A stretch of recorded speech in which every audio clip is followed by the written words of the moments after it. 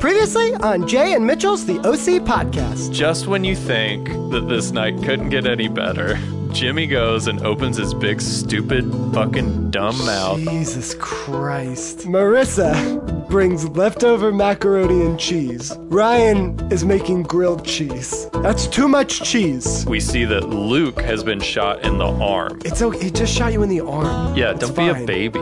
Get up. I'll drive you to the hospital. Come on.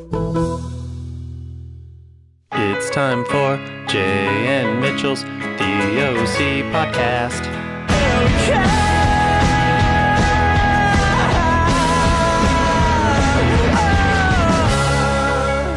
Oh, hey.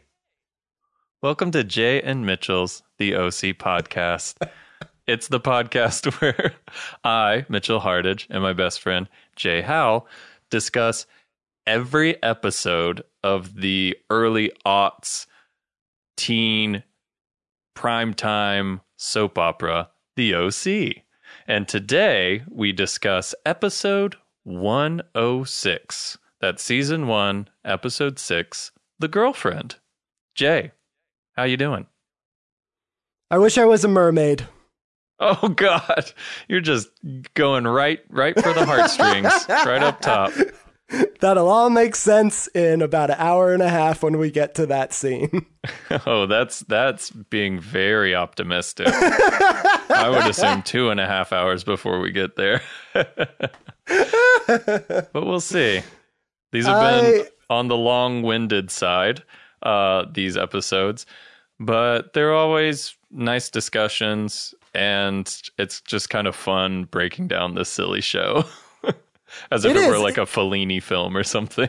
Exactly. I think it, and there's a little bit of joking in us doing it this way, but I really do, we definitely can, obviously we've done it 5 times now. Like we can definitely talk about this one episode of this show for 3 hours. Any episode, even like ones like this, which you were telling me earlier that you didn't think this was such a good one. I just rewatched it again because I don't want to be the guy who shits on an episode without thoroughly, immersing myself in it. Mm-hmm. It's not the worst. I would say it's better than episode 5. I agree. It is better than episode 5. I think it's better directed, better written. I think there are definitely like some issues that I had with this episode that extend beyond those two things. Writing and directing. I think there's just not a ton that happens. I feel like the things that they are showing us in this episode, they could have probably tacked on to like other episodes and other stories. Yeah. But it is, and it also the fact that we're only on episode 6, it's really easy to be like, how does 6 compare to 5 and 4 and 3 and 2 and 1 blast off? But it definitely, I see further down the road when we're on like episode 20, we won't be comparing each episode to every other episode. It's just right now we don't have too much to compare it to. True, yeah. And I think that when we do get further down the road, there are these kind of like multi-episode arcs, kind of like the Oliver saga and the Trey saga in season 2. So I think that's kind of how we'll be probably approaching and comparing the show. We'll be like, oh, the Trey stuff is better than the Oliver stuff. And, so it'll be chunks of episodes as opposed to like, single kind of like one-offs. Well, they're not really one-offs because the whole thing's pretty serialized, but there are these kind of like we were saying in the last episode, they're starting to introduce like these characters that only appear for one episode and they cause a little drama and then they go away for whatever reason. And then we get another character next week. It's like Monster of the Week for the X-Files. Yeah. And this week's monster is one of the big ones, a recurring monster. Right. Oh, I was gonna say the monster this week is a babe, but Oh, that other monster, yeah. So the monsters to which we are referring are one is oh, can we just Yeah. really quickly? Yeah. I don't know about you, but I have been, because we've been, rewatching this show and taking copious notes while watching this show, and then talking about this show for 3 hours every week. I'm in such a mindset of the OC that other things are reminding me of things, like everything is in relation to this show right now, with like everything I'm consuming. It's the center of our universe. Yeah. Yeah, and I realized that the other night when I watched this movie that I highly recommend called The Peanut Butter Falcon. The Shia LaBeouf movie? Yeah. Yeah. Very, very like sweet movie. I really liked it. There is a song in that movie that as I was listening to it, I was like, I recognize this song. Why do I recognize this song? This is a band that I know. This has also been in a movie that I've seen. What is this? And I'm just racking my brain. And I realize the song is called Green Arrow. It's by Yo La Tengo. And I was like, oh, I know Yo La Tengo. I really like Yo La Tengo. I like the album that song is on. But what movie was it in? What is it? Where am I? And Where again, did I hear it before? Yeah. Again, the cogs are just turning and twisting in my brain. And then I realized, and this is where it all lines up with the OC, there was a movie that came out in 2005 that Yo La Tengo did the music for that we saw. I'm almost 1,000% sure we saw together, because we were like, we need to see this movie. Yo La Tengo does the music, and Ryan Atwood is in it. Ben McKenzie is in it. And the movie was Junebug. Junebug. Yeah. Yeah. That it's actually it's like an instrumental song, so it works well in any movie that it's in. Sure, they're great. And then I remembered that Junebug was the first time that we were introduced to the character who is married to Ben McKenzie's character, Amy who Adams? we were like, yeah, and we were like, Yeah. who the fuck is this? She's amazing. Every She's so scene that great. she's in, Yep. and. So that's a long way of me saying that we were Team Amy Adams before it was cool, before everybody was giving her Oscars and putting her in the leads of every movie. Team Amy Adams from the jump, man. She was so great. That's a great film. Yeah. I want to go back and watch that now that you mentioned it, and check out the Peanut Butter Falcon, because I think I caught a little bit of it. Where was it? Maybe on TV or something recently. Or was streaming, but I watched about 20 minutes of it. And I was really into it, but I had to go do something, so didn't get to finish. But awesome, good recommendations. Yo La Tengo, great band. Everybody should listen to them. See, it's not, even when it's all about the OC on Jay and Mitchell's The OC podcast, it's not all about the OC. It's about things that remind us of things from the OC that we also like. And other things that actors from the OC have been in. I remember Ben McKenzie being really good in that. He had a little mustache. He had kind of a Stanley from Streetcar Named Desire vibe to him. Like he kind of had this brooding intensity to him in that movie. Which we know from the OC. He's kind of getting typecast a little, yeah. But I mean, hey, if you do it well, man, work it. Yeah. Yeah. So this episode was directed by Steven Robman, who is a TV director. He's done a bunch of these kind of primetime network shows. The writers for this show, actually, Josh Schwartz, the creator of the OC, gets credited for writing the screenplay. And then Deborah Fisher, Erica Messmer, and Josh Schwartz are credited as writing the story for this episode. Did any of them write any of the Twilight movies? Unfortunately, no. I think they're all TV writers and producers.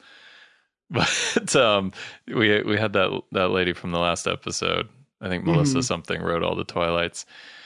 But I found it interesting. I actually looked up these credits after we finished the episode, because we'll get into why this episode was kind of problematic. But we were like, my wife and I were like, oh, a man definitely wrote that episode, just because the female characters like are so indecisive and like have no agency in this episode, and it's really disheartening. And so we were like, oh, it's men writing women, right? And to find out Josh Schwartz wrote this one was a little bit of a bummer. But then to find out the two women are credited for writing the story, I was just kind of baffled by that a little. But this is the early aughts, and yeah.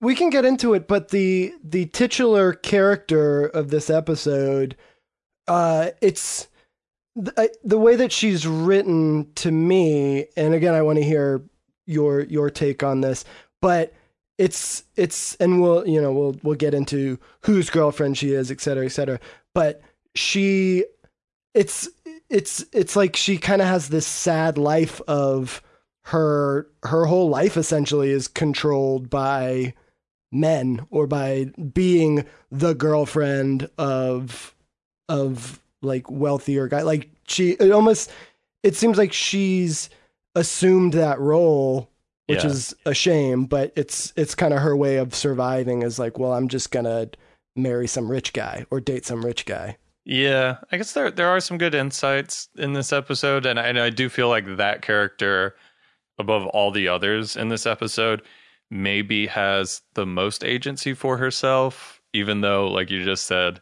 she's kind of beholden to whomever she's like dating, whatever rich guy she's dating, which in this case is Kirsten's dad, spoiler alert. But let's get into it, and then we can dig into the minutia and the psychology behind these people as we go through. So we start with another previously on. I didn't really have a ton of notes here, other than, obviously this kind of foreshadows what you're about to see in the episode. So if you watch the previously on, you can kind of pick up on what might come into play. One that I noted was Ryan telling Kirsten, like, you're into real estate? And then Kirsten being like, oh, yeah, it's my dad's company. I work for him. And so you're kind of like putting those pieces together, thinking like, maybe we get to meet the dad this episode. Finally get to meet the dad. Yeah. And I thought there was an interesting bit of editing where it's Sandy talking to Jimmy, and he's like, you get to start over, like, or you have to start over rather, because you stole $4 million. But you get to be with your family and you're going to start all over. And then it like cuts halfway through that, like on that comma of that sentence. And then it's Jimmy talking to Julie, and he's like, or I can see you kids in 8 to 10 years, you and the kids in 8 to 10 years. I thought it was just like a clever, like kind of like way they jumped and kind of mashed those two thoughts together. You guys, that's the insight you're going to get on this podcast as opposed to other OC podcasts. We're breaking down the previously ons and how they were edited. Yeah. I'm a big fan of the way they do those, because they're like, that's cool. That's an editor's medium right there, like cramming a whole episode into 30 seconds or whatever. So we open on the Cohen's driveway. They have a Range Rover full of groceries, like overflowing with groceries, and they're opening the trunk, and everybody's kind of like grabbing bags or whatever. And I kind of wish that the episode had opened with them in the grocery store, because I'd love to see the four of them grocery shopping, because we find out that they all went grocery shopping. They went as a family, yeah. Yeah. Yeah, it's kind of like Sandy and surfing. It's like something you really want to see. But I just don't know if it'll ever happen. No. We'll never get that grocery store scene where like like Seth and Riot are trying to like sneak beer into the cart. And then Sandy's like, Oh, I wish. And there is like, I feel like this episode has a lot of like really well directed kind of like character scenes where they're all just kind of bantering with each other. Like there's like a dinner scene and then like an argument in the kitchen and stuff later. And I felt like that was all working really well. but like overall, yeah, this episode had a few problems. So they open the trunk and Sandy's kind of like, hey, you worried your dad won't love us if we don't feed him enough or whatever? So that we're immediately knowing that like Kirsten's dad's coming over. She's nervous. She bought a lot of food, and it looks like they're getting ready for him to just come and stay. So Sandy and Kirsten take some groceries to the kitchen. Ryan and Seth are still just like hanging out by the car, like slowly gathering groceries, I guess, because we go to the kitchen. And, wait. But this is what I was trying to figure out. Like, they bought a bunch of groceries for Kirsten's dad coming over, but doesn't he like have his own place in Orange County? Like, wouldn't you think, as the owner of a like real estate empire in Orange County, that he like, I know he travels. Yeah, he travels for his job, but you could assume that he probably has his own place. That is an interesting point, because yes, he's like the real estate mogul of the area. The house that Sandy and Kirsten live in is like one of his houses. The model home that Ryan burnt down, one of his houses. Yes. So one could only assume that he has the most ballinest house in the county. I think I'm like over it's not super important to the plot, but they're having a birthday party for him. So you think like, well, maybe all of those little bags of chips are for his birthday party, but they're not, because that party is catered. Yeah, like, 100% catered. Yeah, it does feel very much like an out of town visit from like her dad, who lives there. I don't know, go figure. So Kirsten and Sandy go to the kitchen. Kirsten's like, hey, maybe you guys will get along now. And Sandy's like, yeah, maybe we will. Oh, wait, I'm still Jewish. I don't think we will get along, because Kirsten's dad is an anti-Semite, apparently. You're getting a image painted of who this person is, and one of his characteristics, anti-Semitic, which not great. Not a great start. Quality. Not for this one, no. So, also another thing that is just me focusing on something that's not super relevant to the scene at all. But they walk in carrying groceries, and Sandy Cohen has a bag of groceries in one arm and a case of wine in the other arm. He's holding 12 bottles of wine with one arm. Like Damn. It's nothing. He just fucking walks in, makes a comment about her dad being anti-Semitic, and he's like, "Here's your 12 bottles of wine." He doesn't even make a big deal about it. A pillow. Yeah. I was admiring the pants he was wearing in that scene. Did you see them? They looked very lightweight. They looked very like comfy. Linen. Yeah, like super. They almost look like pajama pants or something. It's like Sandy knows how to chill. Let's go in comfort. So yeah, you're getting the sense that obviously Sandy and Caleb have a history of not being the best of friends, and then it's one of those reveals where like Kirsten's got the fridge door opening to put groceries away, and like she closes it, and Caleb's standing right there, like behind the fridge door, and he says Caleb himself says, "Speak of the devil, he doth appear. Shalom, Sandy." Like he like embraces his role as the villain. That's a great Caleb impression. It's funny because the actor Alan Dale is British, and really? So yeah, I've seen him. He had a big role in another show. Wasn't he in Lost? I believe he was in Lost. I'm looking. He's done a lot of TV. He's NCIS. Fucking great. He's so good at being an asshole. Like you hate him, and it's because he's doing similar to like Julie Cooper. It's just like this act, and I know a lot of actors are like, it's fun to be the bad, like to play the bad guy, and it's like these two they're like two of the best actors on this show, and it's because you like hate them and you realize like, oh, they're killing it. Yeah. Because I have this visceral reaction to what they're doing. That's a pretty smart choice to like spend if you're drafting the cast of your show, you want your first round pick to be the villain.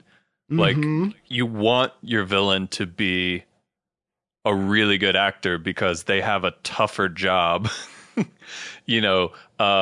initially, and especially with Julie, initially getting the audience to hate her, like everybody's against her, but then like slowly kind of winning them over time and finding these little moments of humanity. Yeah. He was in Lost, Alan Dale, and he had a British accent in Lost, which sounded much more natural than his kind of like a gruff kind of bad guy voice that he does for the OC. But yeah, he shows up. He's, older, kind of buzz cut. Seems like a Trump vote, like he's going to vote for Trump for sure. Oh, for sure. He's met Trump. They've had like a lunch together at some point, I'm sure. There's a Donald Trump reference in this show. Did you catch that? There sure is. And then in the scene afterwards, he says something very misogynistic, and I thought, he is like Donald Trump. He is a lot like Trump. How about that? So yeah, he immediately makes a Jewish joke to Sandy. He says shalom to him. Great start to this character. And so he brought his new girlfriend. Kirsten's like, where is she? He's like, oh, she's swimming in your pool, which I think is kind of weird. I know it's his house and her daughter, or his daughter. Well, that's the implication. Is he's like, while they were all grocery shopping, he let himself in. He has a key to their house. He has a key because he gave them the house. Sure. And so he's the kind of person that will give you something, but then not let you forget that he gave it to you. Like basically like, here's a house. I've made my own key. I'm going to stop by when I want to. My much younger girlfriend is going to swim in your pool whenever she wants to. Do you think you're welcome? I wonder how that conversation went. Like they get there, they walk in. She's like, this is a beautiful house. And he's like, why don't you go put your bathing suit on and go swimming in the pool? And she's like, no, I'll just wait for them to get home and I'll say hi. And then I'll be like, hey, like, if it's cool, I'm going to go take a dip or whatever. He's like, no, you go swimming now. I want you to be in the pool when they get here. Like, it's strange that he doesn't say more than like 10 words to her the whole episode. Like, it's very obvious.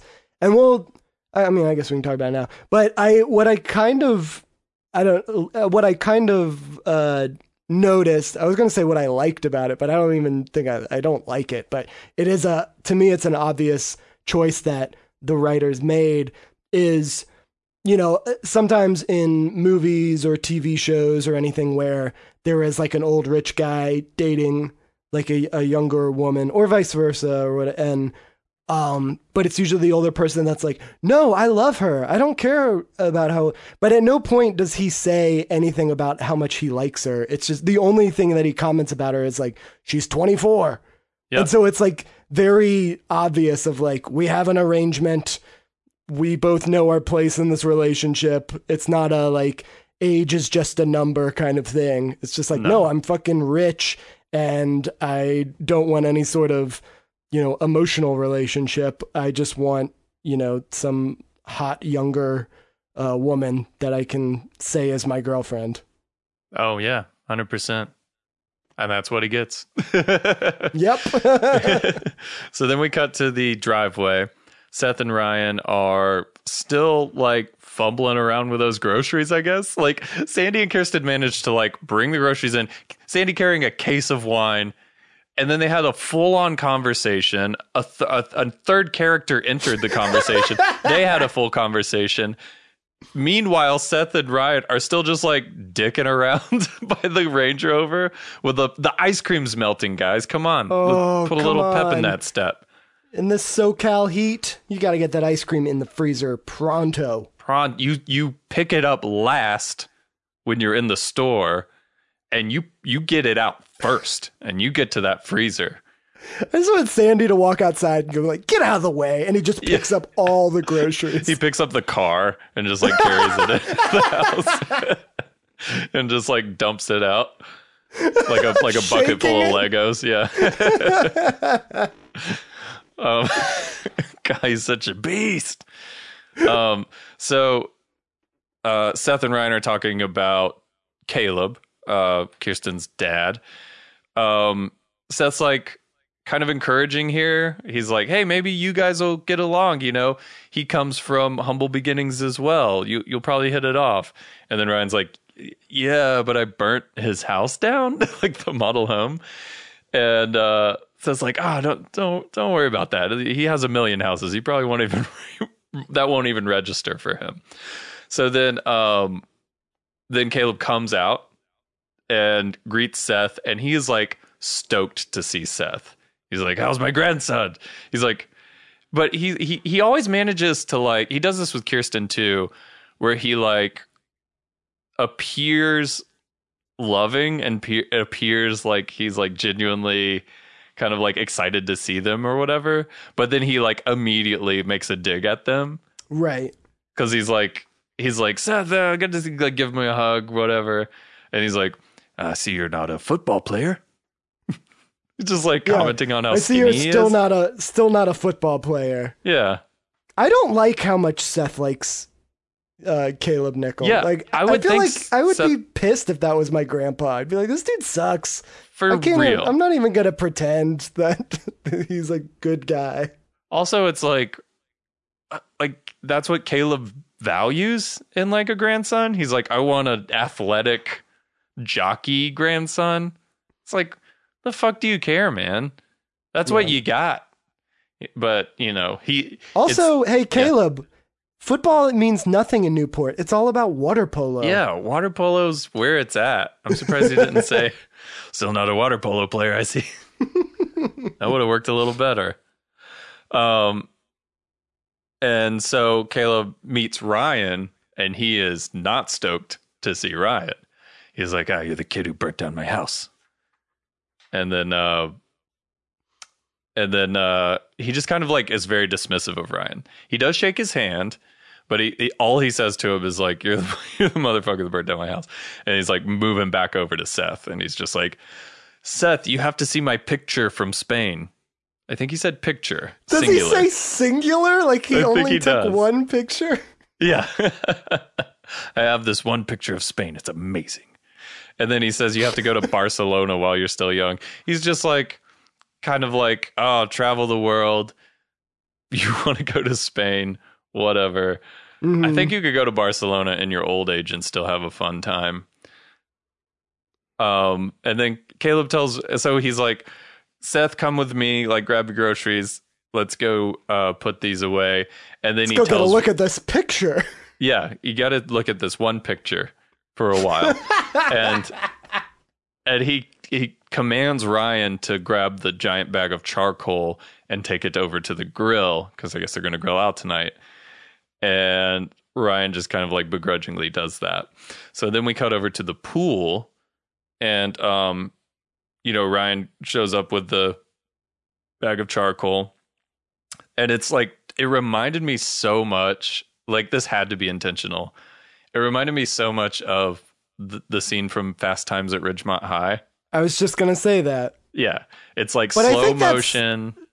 Yeah. That's such an iconic. Now, anytime there's like an attractive woman who gets out of the pool, that's always what you're going to think of, because that's just kind of embedded itself in the zeitgeist of, yeah. True. The collective consciousness of pop culture.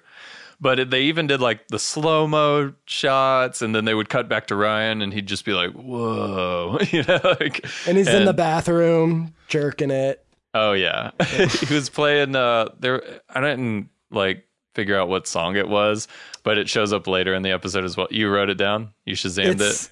Guess what band it is? I'll give you a hint. they had a music video where they did choreographed moves on a treadmill. Is it Metallica? Yep. Enter Sandman. Oh, that would have been amazing if that were the song she came out to. Can we start a series of music videos where we just do treadmill dancing, but to Metallica songs? Oh, 100%. It's like a lot of like quick jogging in place. We're off to Never Land. And we're doing like big arm swells. Oh, I love it. All right, we'll get to work on that. Nobody steal that idea. That's ours. That's our idea. We just got to find like 6 treadmills that are all the same. Okay, so it was an OK Go song. I remember like all I remember is the hook of the song being like, "She's so hot," was like a lyric. She's so damn hot. I think this was before they started having, internet music video success. They were just kind of a band. That would have been maybe like a few years after this episode, because that was like big on YouTube, and YouTube didn't really get big till like 05, 06, I feel like. And this was 03, 04, something like that. So that's her theme song, because it shows up later in the episode. And yes, she is like a gorgeous kind of like supermodel. The actress is Nicole Hiltz. She was in a few other things, like all TV. It looks like a few movies. The Riches, which was a great show.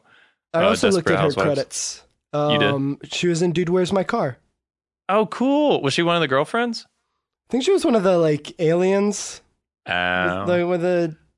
Is that right? I only saw Dude, Where's My Car once, but wasn't there who did the Z with their hand? Was that like the alien Zoltan? women? No, or was that the Ben Stiller movie? Zohan. Yes, was it Zoltan? Was that the Zoltan? Thing? Yeah. Zohan was Adam Sandler. I remember Donkey Lips was one of those guys from Dude, Where's My Car? Okay, so there were men and women, but yeah, I think she was one of those. But again, I could be wrong, and it's not a huge thing, but it's not a big deal. But yeah, she's very pretty. She kind of has like the Margot Robbie, Jamie Presley look, just kind of like very good bone structure, like blonde hair, blue eyes, tan. Yeah. So Ryan's kind of like, who's that? And then, Seth comes out. She's like, "Hi, I'm Gabrielle." And Seth's like, "Dude, that could be my grandma." Seth comically pokes his head in from the side of the screen. Like he's off camera and he just pops in and goes, "That could be my grandma." Yeah. They've turned into like one of those like horny Looney Tunes cartoons. So then we cut to our opening credits. Da-na-na-na-na. And we open on after the credits. Just real quick. I wanted to remind. I texted you about this when I noticed it happening in the real world. This was a few weeks ago, but in the latest season of Westworld, where Aaron Paul is playing a character named Caleb Nichols with an S at the end. Yes, and again, I'm sure every single other person that saw Westworld just saw that and was like, "That's his name, and that's a name." But I could not stop thinking whoever wrote this character pitched this name because they were a fan of the OC. Had to be. There's like it's too similar. Caleb Nichols. You're right. Yes, that could not have been a mistake. And maybe we'll do some research. We'll do some digging. We'll find the common thread between the OC and Westworld. Maybe it's like a writer. Maybe it's a producer. But whoever it is, surely that's the person who pitched that name for Aaron Paul's character. What's his character like? And I haven't watched the new season of Westworld. Is he like Caleb Nichol in any way? It's weird. He's a rich multi-million-dollar retail tycoon, a real estate tycoon. No, he's a. I was going to say, I was like, that's a little too similar. He does work a construction job, but he's just like a kind of bottom level. He's like an ex-military construction worker guy who's there's a few things in his past that come up throughout the episode or the series. Check out season 3 of Westworld, now playing on HBO Go now. Max? And that's our advertisement for this episode. Thank you to our sponsors, HBO. What if HBO sponsored a podcast about a show that wasn't even on HBO? A Fox show. It's probably like the network they hate the most. Well, you know, Caleb Nichols started from humble beginnings, so maybe in a way it is the story of like a parallel story. Who knows?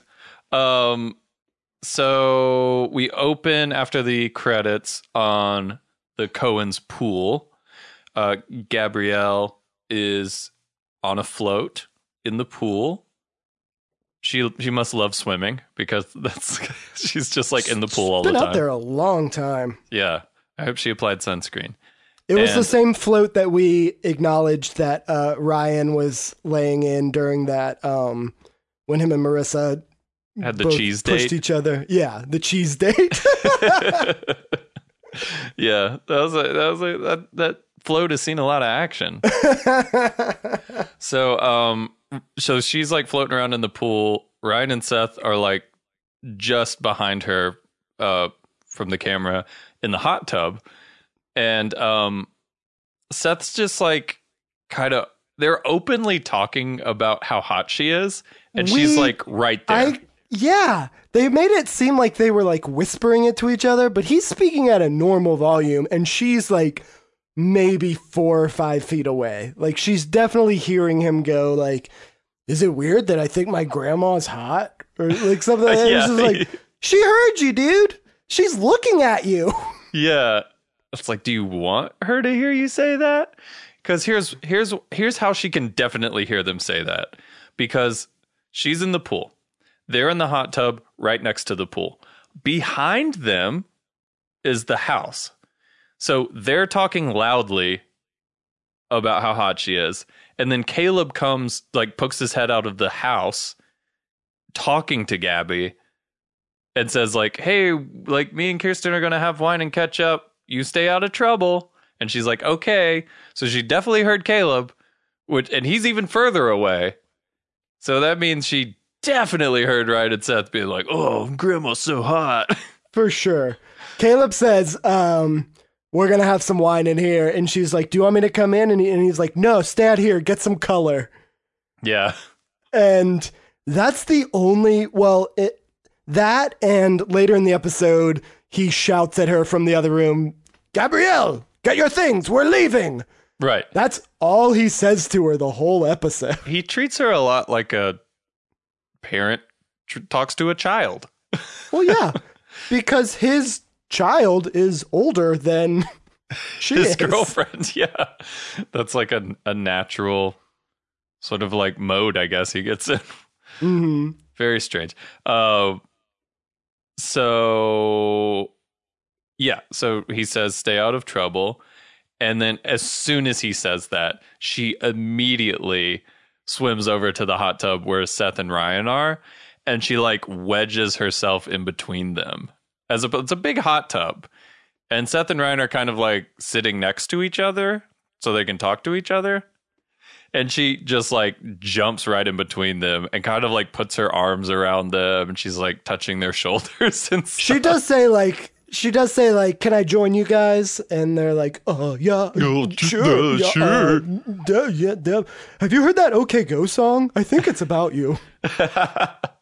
I did. Yes, I did make a note when she was like, mind if I join? And then Seth, they're just going to like bumble.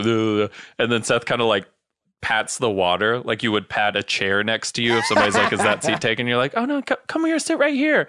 And he like just like splashes the water a little bit like, oh yeah, come on right over here, sit right here in the water. So she goes and she sits between them and she is straight up touching Ryan, like her hand is like on his shoulder, not making any sort of subtle actions.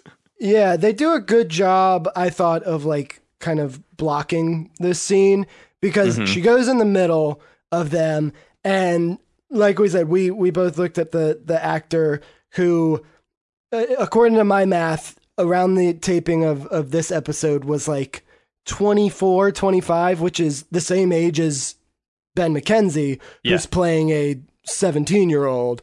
Right. And Adam Brody is like 20, 21.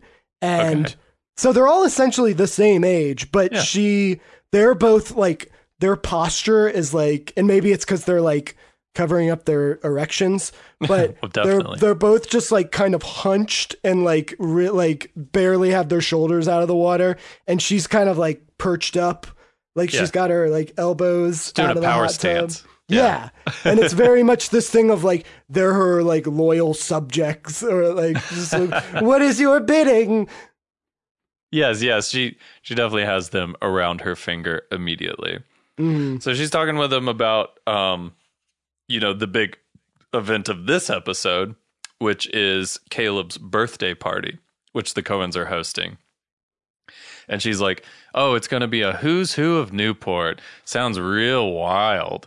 And they're like, "Yeah, really?" And she's like, "No, I'm being sarcastic." So you get the impression like, "Oh, she's cool. Like, she's not like terrible. She's not like a Julie Cooper or anything. It's like she's young and seems kind of fun." That's my initial impression of her. Like, besides, her just like getting out of a pool and floating around in a pool. This is like the actual like first bit of dialogue I guess she has.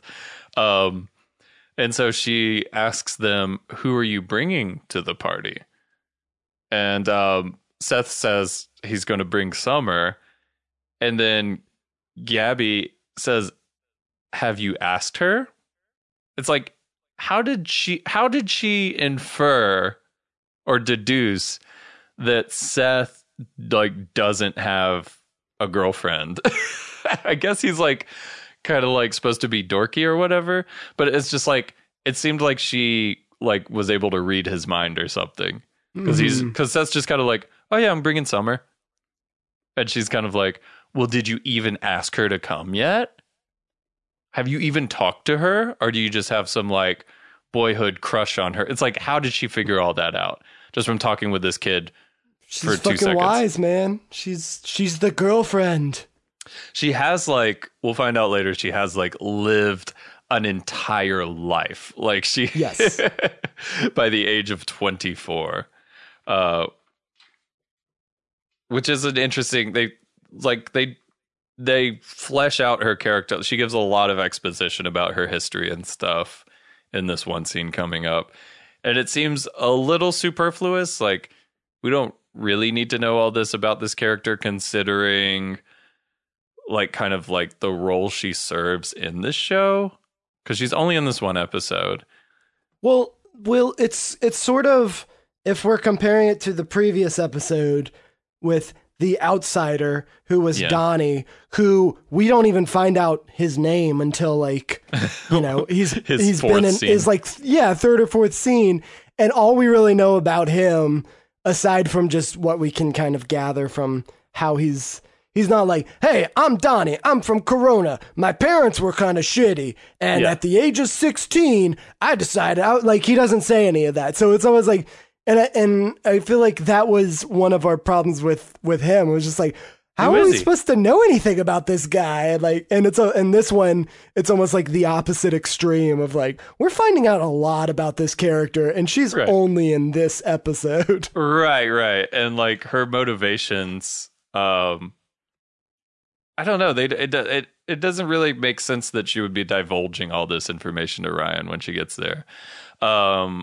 But let's cross that bridge when we get to it. So Ryan is kind of like,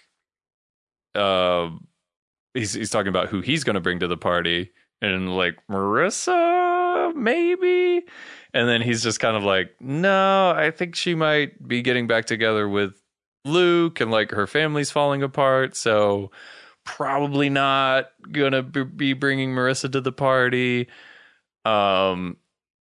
To which I wonder, like, why would Marissa be getting back together with Luke? Because he got shot in the arm BFD. Well, yeah, the way that the last episode ended was like, you know, she went up to see him, Yeah. and she's always, you know, felt like she needs to look after the like needy person. You know, she's Right. always like, oh, I have to be with him now because he got shot in the arm. Right, because she's such an emotionally stable person that she should be the person to kind of help mend somebody back to full health. Dude, Marissa sucks so much in this episode. Yeah.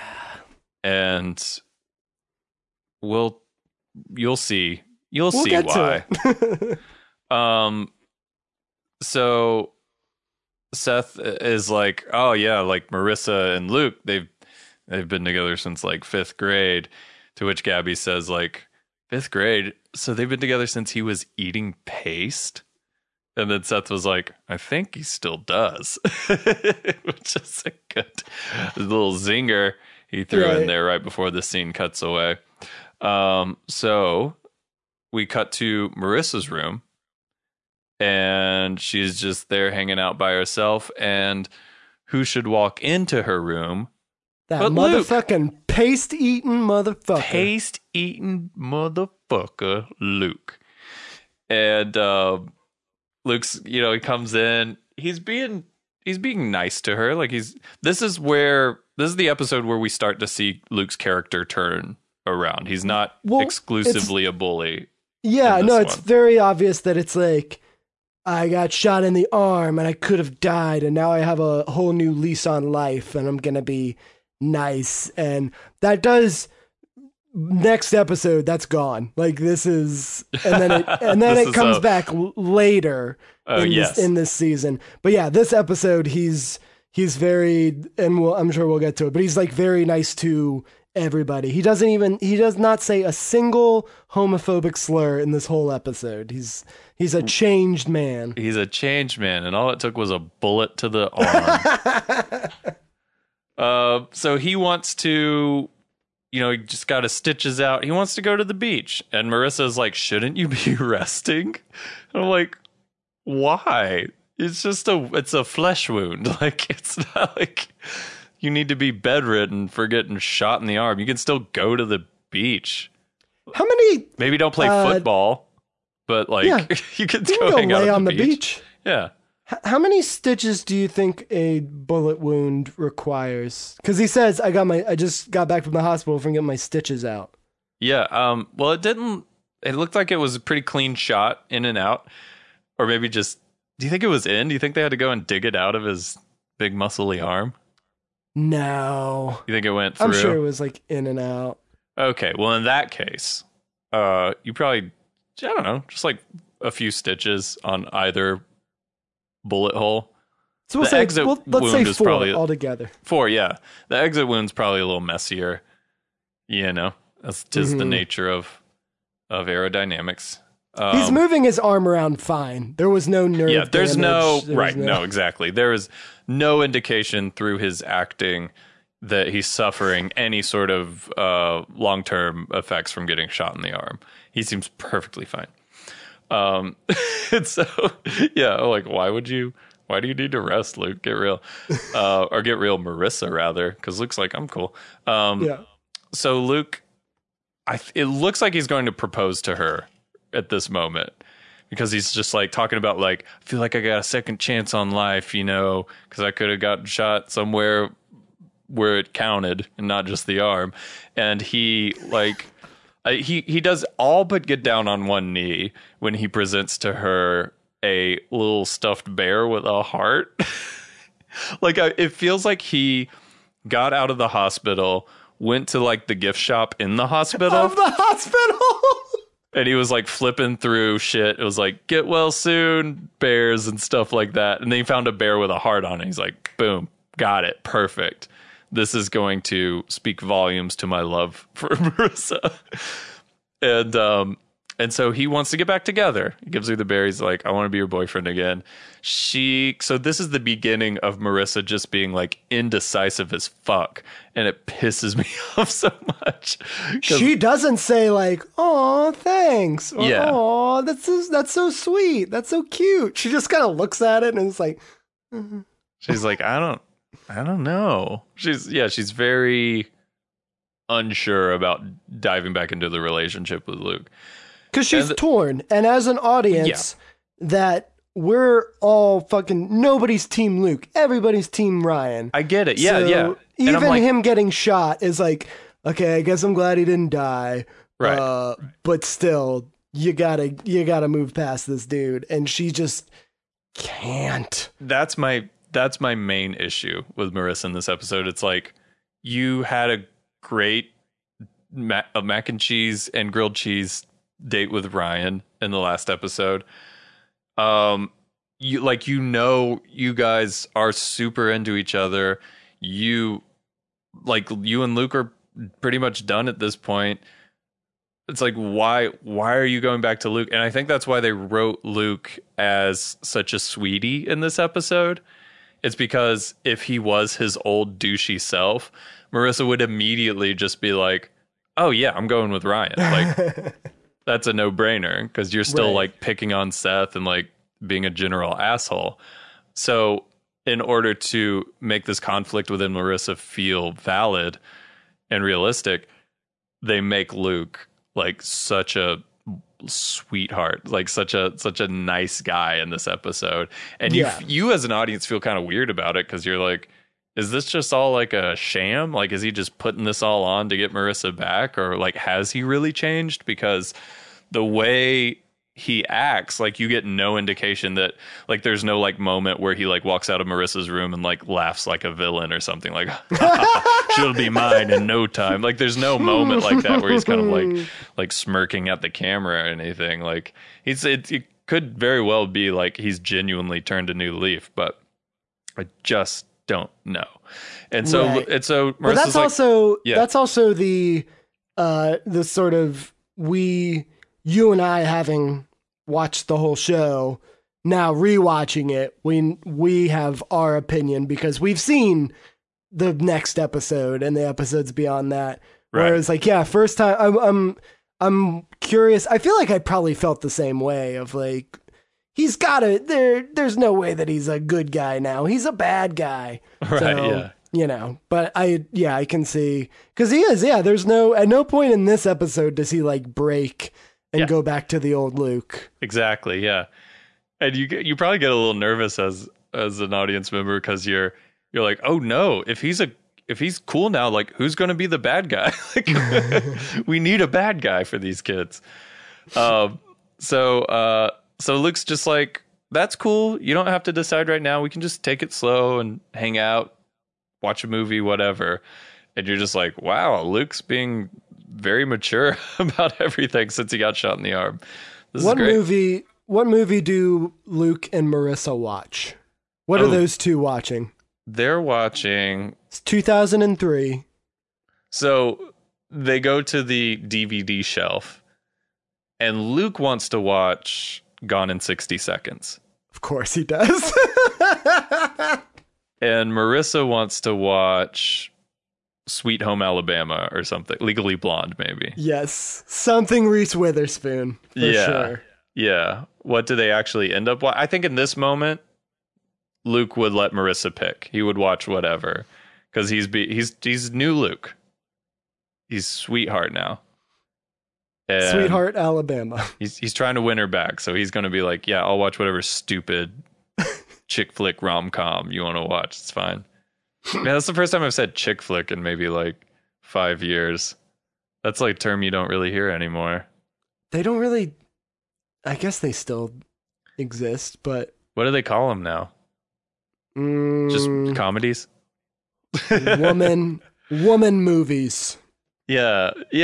I mean, it is I guess a bit derogatory to call it that, but it was like such a common vernacular, and I feel like especially in 2003, during the OC, this term would have surfaced at some point. It's Yeah. weird, like watching the show, your brain goes back to that era. You're using terms like wife beater and stuff to I was describe gonna say, shirts. you threw on a wife beater and you watched a chick flick. It was 2003. Oh, I'm so glad we've moved on as a society. We cut away from Marissa's bedroom to the Coens' interior. I guess it's their living room. Yeah, And- they're all looking out at Gabrielle, who's like toweling off with Ryan and Seth. It's so weird that, and it's intentional and it makes sense age-wise, but like she's always hanging out with the two high school guys. She's Right. dating the oldest character on the whole show, but she's never like hanging out with the adults. Yeah, she doesn't want to go, hang out with mom and dad and grandpa, who's also her boyfriend. She wants to hang out with the kids who are like way closer to age and have the same interests and stuff, I assume, as her. Right. Which interests, of course, being like, oh, we're horny and we want to party. Exactly. Common interests. So I thought it was weird that it was just like Kirsten, Sandy, and Caleb. They're not like really talking to each other. They're all just like staring at her through the window of the house, Yes, watching her because like towel off. Yeah, if they had any of like Seth or Ryan or Gabrielle had like looked into the living room, they would just see the three of them with big glasses of wine staring at them. And to which like Seth would have been like, yeah, I know. Like I would be staring too if I were you, I guess. So Caleb is informing Kirsten and Sandy that Gabrielle is in fact 24 years old. And Sandy's Kirsten says, Gabrielle seems very, and she's trying to find the right word, and Caleb says, she's 24. she seems very 24. Yeah. Mm-hmm. And again, that's like what I was alluding to earlier, is that it's not this thing of like him being like, she is just so like sweet and always there for me, and she doesn't care about my money, like the way that some other storylines in other shows where this is going on would use that sort of dialogue. And he's just like, nope, I'm dating a 24-year-old. I don't give a fuck. Yep. He almost says 24 like it's a blue ribbon prize or something. Yeah. Like I'm dating the female who's at the optimal age for, I don't know, attractiveness, or I don't know like what he was getting at that, except that other than the fact that like, yeah, I can get younger women, and that's about all that I care about right now for this relationship. Okay, Caleb. And Sandy, bless his heart, He's a disgusting human. he really is. He's not super redeemable in any facet in this episode. I mean, he does have a few moments, I guess.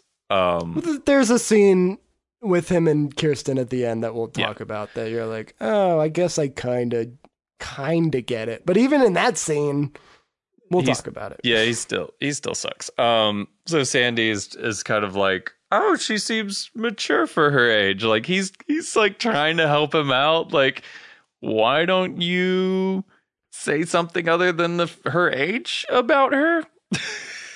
Sandy does a great job in most of his scenes with Caleb, where it's this, he knows the line of like he's aware that Caleb does not like him, and he also does not like Caleb, but instead of just being like, fuck you, Caleb, why are you dating a 24-year-old, you fucking gross asshole?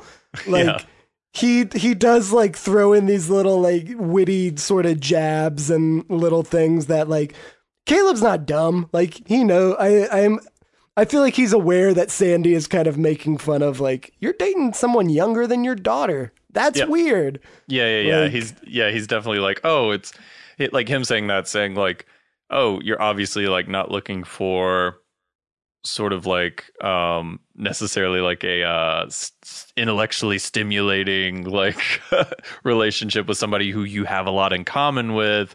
right. It's like you're just trying to like bang a hot girl right now. Kind of icky. Mhm. But yeah.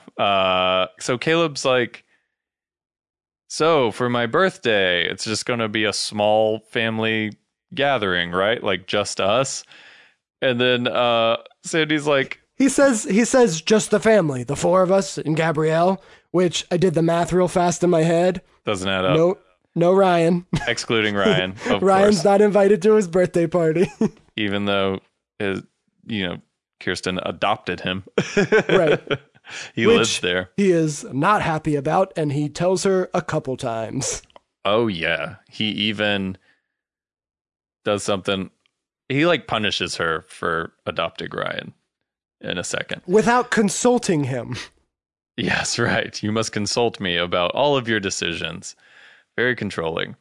To which Sandy replies, like he mentions the small family birthday thing. Sandy replies, oh, like we plus 150 of your closest friends. Like Kirsten's been working on your birthday party really hard. What? But why? Like, if Caleb's cool with just a small family gathering, like, why is Kirsten doing all of this for him? I think it's very much it's the thing that we've referred to so much about Newport and Orange County is this multimillionaire guy. You can't just have like a little small get together, even if he says that's what he wants. Like he wants a big to do, and he wants the grand, he wants the really expensive champagne and all the people there and all the, because it's just so that people will know like, oh, he's important. Look how many people are here. Also, 150 people, they have the party at their house, and like they have a big house. Yeah. But like 150 people is so many people to have like in your living room and your like backyard. I know. Clearly they didn't get 150 extras or whatever, but it is just like such a big number to throw out there to be like at your house. It really is, yeah, especially considering the communal space that is available, right? Which limited to pretty much the living room, backyard, and I guess the dining room. And it's nice they can kind of open up those French doors and just kind of have an easy walkway between the two. But even then, like, you're right, 150 is pretty superfluous. Like, whenever people like sleep over at the Cohen's house, they're always just like cramming them all into like the pool house and stuff. It's like, I don't think they even have guest bedrooms in this house. I've thought that too. Whenever like when Ryan's mom stayed over, she stayed in the pool house and Ryan bunked up with Seth, and it was like, Yeah. I've seen this house from the outside. You have more than 2 bedrooms. I would think they would have at least 6 guest bedrooms in that mansion that they live in. But no. Kirsten doesn't like to make and unmake the beds, so those rooms are off limits. It's a pain in the butt. You're right. You're right. They just have several rooms that are just full of like boxes and stuff of like Sandy's like legal files and shit from all his cases. I don't know. But we never see any other rooms in this house. So Caleb brings up the model home again and how like Ryan burned it down. Kirsten's like, chill, insurance more than covered the damages. It's fine. And then Caleb's like, but you're bringing in a new architect for the redesign. I hear. How dare you? And then Kirsten's like, someone I didn't even approve of, or like you didn't ask for approval or something like that, where you're just like, fucking relax, dude. Yeah, Kirsten's got it under control. She's doing a great job, apparently. I haven't actually seen her work to judge it, but look, Sandy says that she's doing a great job, and I believe him. I always believe Sandy and Kirsten. I trust Kirsten, and I believe that she's doing a great job as well.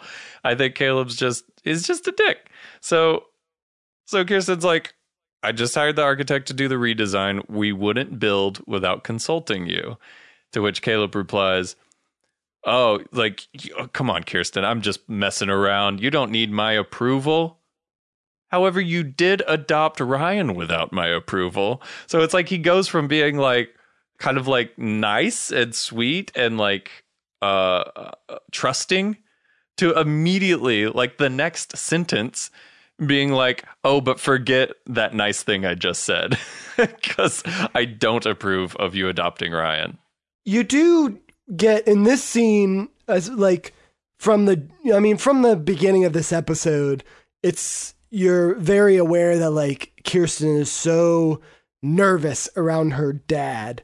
Yeah. And you kind of get a sense like up until this point of like, oh yeah, he's kind of this like old money, like white guy, no sense of humor kind of guy. And then in this scene, you realize like why she's so nervous. It was like he is her boss. So that immediately that's a whole new level of like, you can't be yourself around this guy because yes, he's your dad, but as we find out from this scene, he can demote you or fire you. And like, but everything with their relationship in this episode is like, you feel so bad for Kirsten. I know. Like, maybe work somewhere else. Maybe you don't work for your dad. That seems so stressful and like you're so tense in every scene with him. Yeah, it seems like such a toxic relationship, and she does seem like super tense around him. Sandy picks up on that. This like contributes to why Sandy doesn't like this guy, which I completely understand.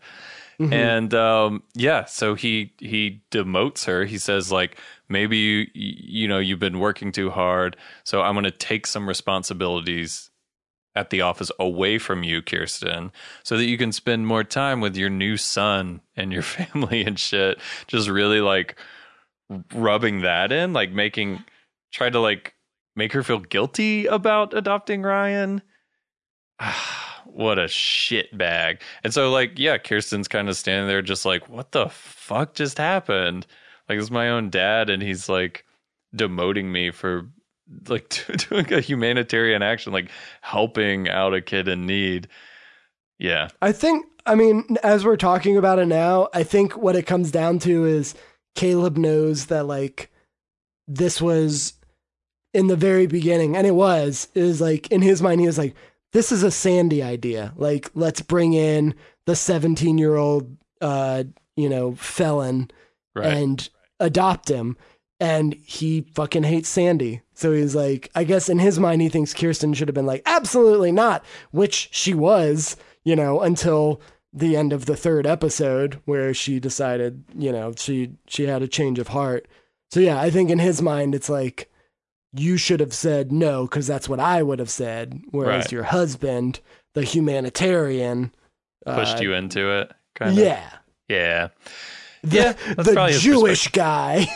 Good Lord. That Caleb, I'll tell you. So then we cut over to the Cooper's house. We're in Jimmy's but then office. He does end the scene with getting a real kick out of what's going on with Jimmy Cooper? Son of a bitch lost $4 million? Tell me all about it. I want to hear the hot gossip. You know the sound that someone who never laughs makes when they try to laugh? That's what Caleb Nichols does. It sounded like he was in pain trying to laugh. It sounded like a dog who has been like on a really long walk on a hot day, laying on the kitchen floor, just like.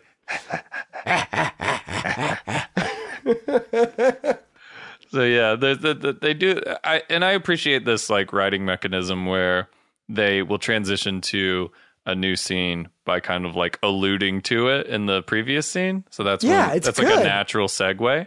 So then we cut to poor old Jimmy Cooper's office, or poor old Jimmy Cooper in his office. The office isn't poor. I don't feel bad for his office, aside from the fact that it is not organized at all. Of course not. He does have a a spreadsheet of some sort, or Yes. a graph of some The sort. bar graph gets a lot of screen time at the end. And I paused it and I just kind of like read through it. We'll get there. Okay. So Jimmy's in his office. He's like shuffling through papers like he always is, looking like he's about to pull his hair out. Julie enters and she's like, we got to get rid of China, the horse, Caitlin's beloved horse. She's Big giant riding hat in hand, and it's not a whip. What is the little? It's a little whip. Yeah, the little. It's not an Indiana Jones whip. It's a no. It's like a horse. You slap the horse's butt while you're riding it to make it go faster or whatever. Yeah, which seems like mild torture. I don't know. So she's like, yeah, she comes in with these remnants from Caitlin's horse riding days, and she's like, look what you've done. Our daughter has no best friend anymore. And Jimmy's like, her best friend was a horse? She's like, maybe, but who knows now? She's got to get rid of the horse because we can't afford it because you're fucking broke, Jimmy. And so Julie just gets straight to the point, super harsh. She's just like, I want a divorce. Jimmy goes, which is Jimmy's response to everything that's happened to him so far. He goes, what do you want me to do? What do you want from me?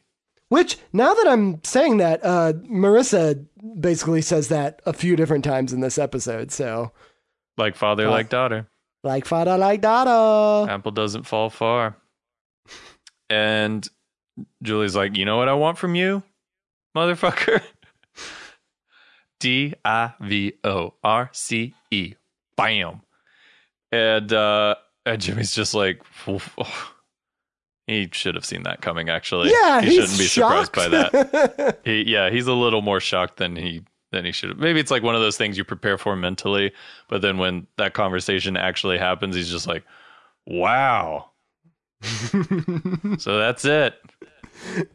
And then the scene kind of thought it was going to go differently in my mind, but then why should I have? You're Julie Cooper, and it's like when you have all these like clever comebacks and stuff in your head, and then the conversation happens, and she like walks out of the room before you get a chance to like, oh yeah, I'm divorcing you. Really?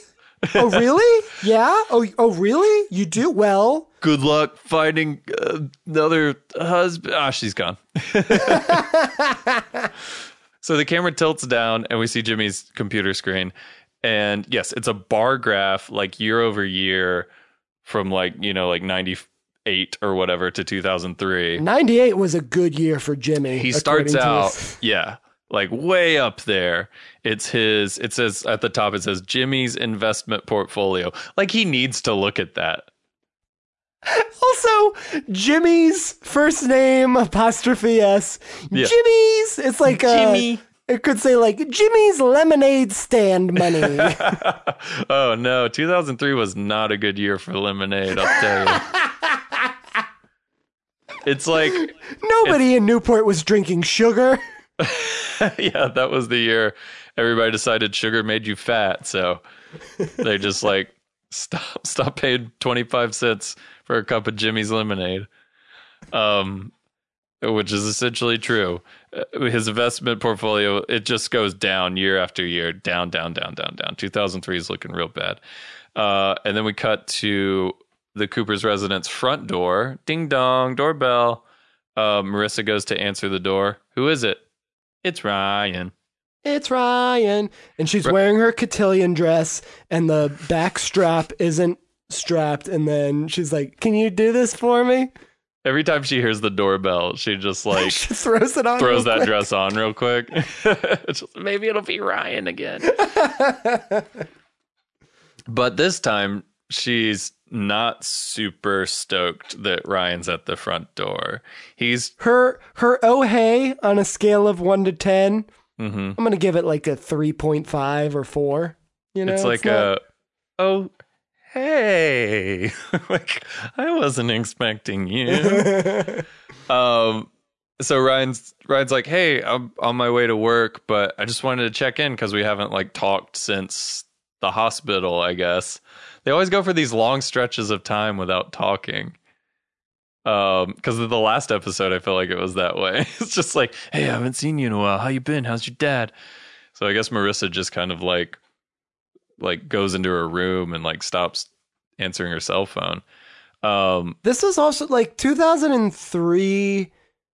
We had cell phones, but we really weren't using them constantly. You know, like right. I definitely only sent a few text messages because it was hard because you had to, you know, you had to click like, 6 like 3 times to get a J or whatever. Yeah. And so and yeah, and you would call your buddies sometimes. But yeah, it wasn't the way it is now where we're like texting people constantly. Technology is way different now. It's the grand observation I'm making. Wow. I don't know if you guys have noticed or not, but damn, dude, you just blew my mind.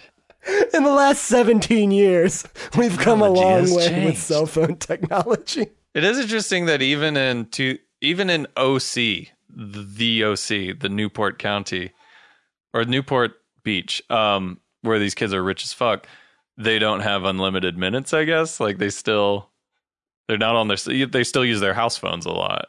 Yeah. They still use the landline a lot. So anyway, Ryan's like, hey, I was going to work and I just wanted to check up on you and see how you were doing and maybe get a follow up to that nice date that we had before Luke got shot. And he's like, I don't know about you, but I still haven't taken a shit since our date. Yeah, still backed up from all that cheese. I did think it was interesting that, like, I mean, it makes sense that Ryan still has that job, but I'm also like, does Donnie still work there? I wanted so badly because there's in the next scene, we see him at the crab shack. Yeah. And I really wanted that scene to end with him, like, as he's walking, like, to leave to go back home, if Donnie was in the background like, hey Ryan, we're going to a party in Long Beach later, and he's just like 8 kegs this time. 8 kegs. Oh, punching shit. And Ryan's just like, I don't want to party with you anymore, Donnie. And he's like, why not? And he's like, just because I shot one somebody. Of your friends. Life is what you make it, Ryan. That would be so great if they got that dude to just like make little pop-ins. Just like you see him in the background, just like washing dishes or something. I would have loved that, but no more Donnie. I guess he got fired for shooting somebody. That dude's on the run. Gotta go find a party somewhere else. He's got a vanity license plate on his van that he goes from town to town in that says, life is what you make it, without any of the vowels, so it all fits in there. Yeah, it's just it's real hard to decipher. Yeah, it's one of those tricky ones. Say? Like whoever's behind him at a red light's just like, what the fuck does that mean? Livers worldwide? Laughings. Mako shark. Oh, I don't get it. What is this guy trying to tell me? Laugh is what you make it, bro. He's always yelling it out the window too, so that's how you know. So sorry. Before YOLO, there was life is what you make. Life is what you make it, which I don't want to try to spell out right now because we've already wasted too much of the people listening to this' time. Yeah, it didn't translate to as good an acronym as YOLO, so the millennials adopted a new phrase. So as soon as Ryan, who's being very sweet and genuine in this moment with Marissa, is like, I feel like he's about to ask her on another date. Because he's like, I didn't fuck up. We had a really nice date. He did everything right. We almost kissed, and then I had to go save everybody from my coworker who shot your on again, off again boyfriend.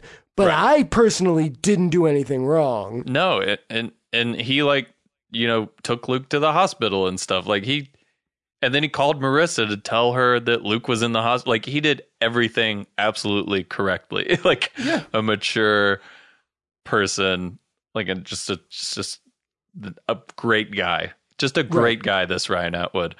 And so Marissa, of course, is just kind of like, nervous. She's like, I meant to talk to you, but I just didn't. got so busy doing nothing. So as this is going on, Luke enters. He kind of walks up from behind. Luke Marissa. runs up and he's like, Marissa, you got to get back in here. Reese Witherspoon, she's used to big city life and now she's back on the farm and she's having trouble adjusting. Oh, hey, Ryan, what's up? This movie is so much better than Gone in 60 Seconds. I can't believe I've never seen it before. You know, now that I think about it, chick flick is kind of a derogatory term. Maybe we shouldn't call them that anymore. Does it make it any better if we call Gone in 60 Seconds and movies of that genre dick flicks? No? Okay, let's just not. I think that's just adding fuel to the fire, Luke. Like, wow, you've really turned around, buddy. That shot in the arm was the best thing that ever happened to you. It really is. So, yeah, he walks in and you think he's just going to be like he's always been to Ryan, which is just like, hey, fuck you, dude. You want to fight? But no, it literally couldn't be more different towards Ryan. He's just like, hey, what's up, man? Oh, thank you so much for like, helping me get to the hospital after I got shot and stuff. Like, he's just being such a nice guy to Ryan. Right. And you're like, where did this come from? And so, yeah, he's kind of like cuddling. Do you remember Spider-Man 3? I know you do.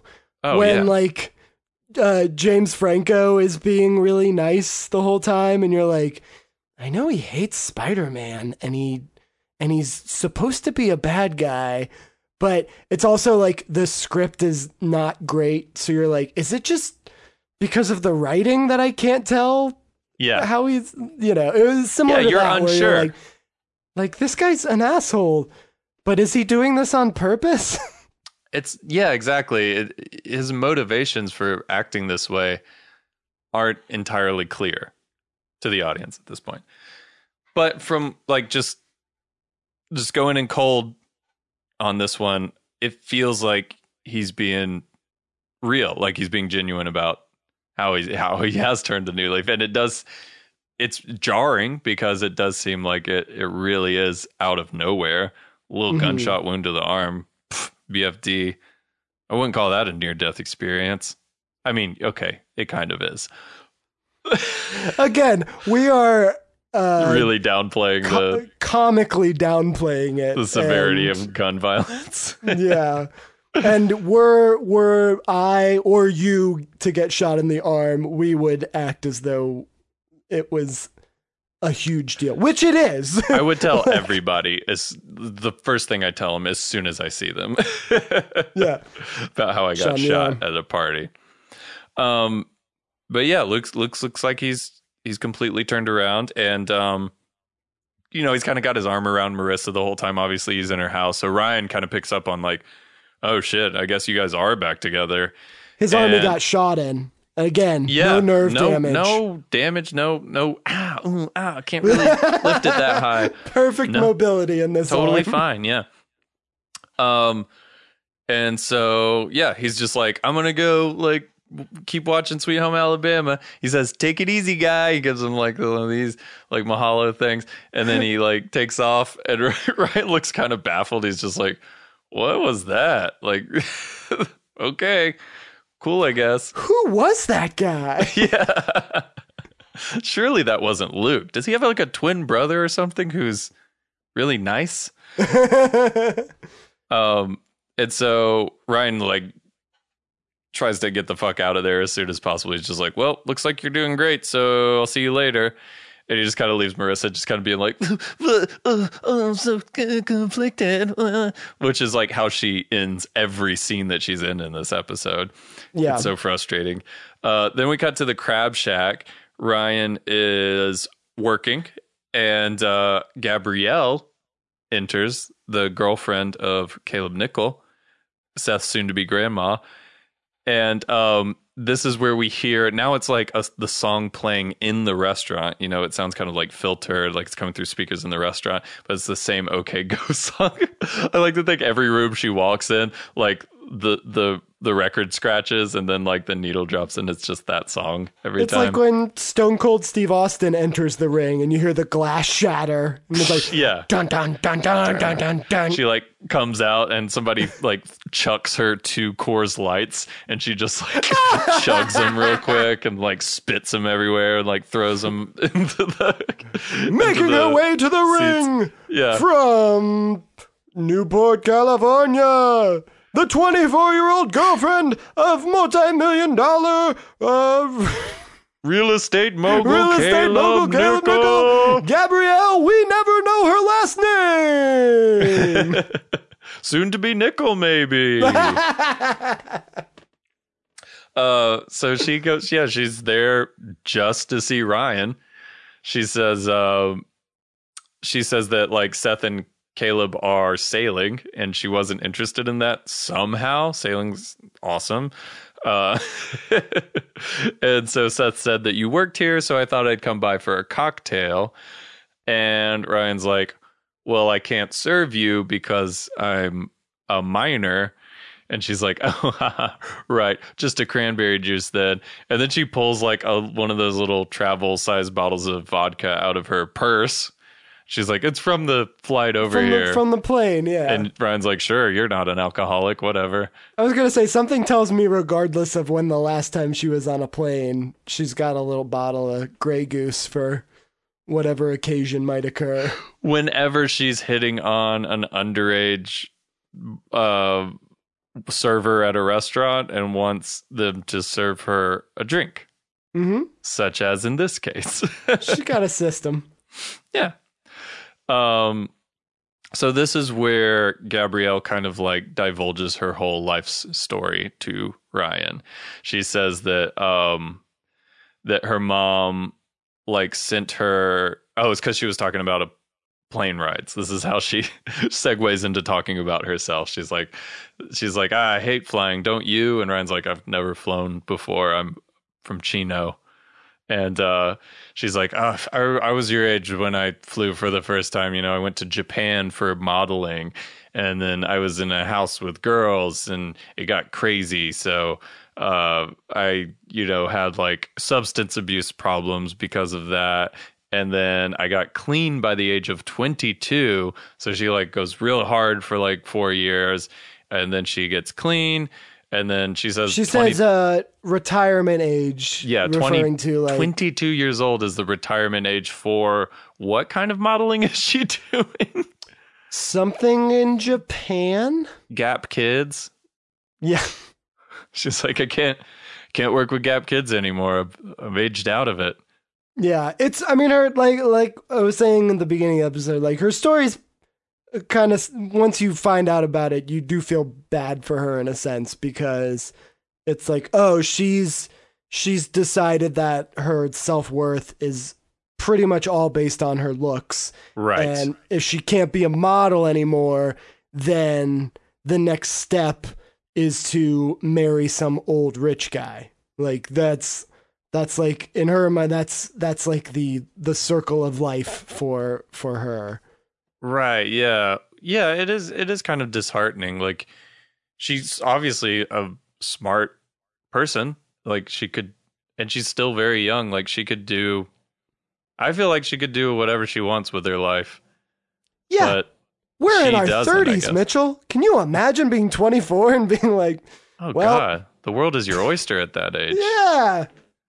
But I mean, I don't know why she chose to hook up with Caleb. I'm sure she has her reasons, but this is another. But also, she, like, similar how I was saying, like, Caleb is never like, she knows me better than anyone else. She's never like, I see a side of him that no one else, like, there's no like emotional connection between the two of them, and they don't even like pretend to give that off to anybody. Yeah, they're just like, this is a business relationship like any other of Caleb's relationships. And this one's just like, is it prostitution?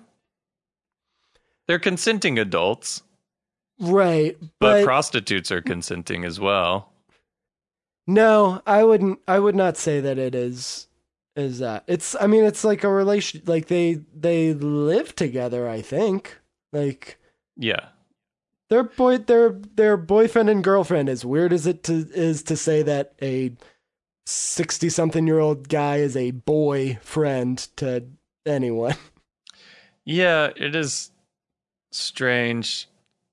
And I don't know why I'm having such a hard time grappling with it. This is the the Anna Nicole Smith like story that has happened over and over and over again. Yeah, but like even Anna Nicole Smith, time. like she married that like super old skeleton man, and like people talk about them, and they were like super in love with each other, and like, but like here it's like not even the parties involved are like trying to make any sort of like story like that. Right. No, by no means am I saying that there's no way that these two could ever be in love. Yeah. I'm saying that neither of them are even pretending like that's the case. Like it is very much just this, like you said, a business sort of, we have an understanding of one another kind of. We have an arrangement. Yeah, exactly. Yeah. And so, all of this to say that Gabrielle is macking on Ryan pretty hard at this point. You kind of got little vibes before, but now it's like she's laying it on pretty thick. And so I guess like the whole purpose of that, like the whole, she and Caleb not really having like strong feelings for each other. They just kind of like get what they want out of the other person, and that being the extent of the relationship, kind of like justifies her macking on Ryan. Also the fact that you just hate Caleb. And you hate Caleb. She is much closer to age in Ryan than she is to Caleb. Yeah. So it seems more likely that they would be together. Although Ryan is 17 years still old. Still a minor. On the show. So he's still considered a minor. Yeah. She would be, 7 years his senior?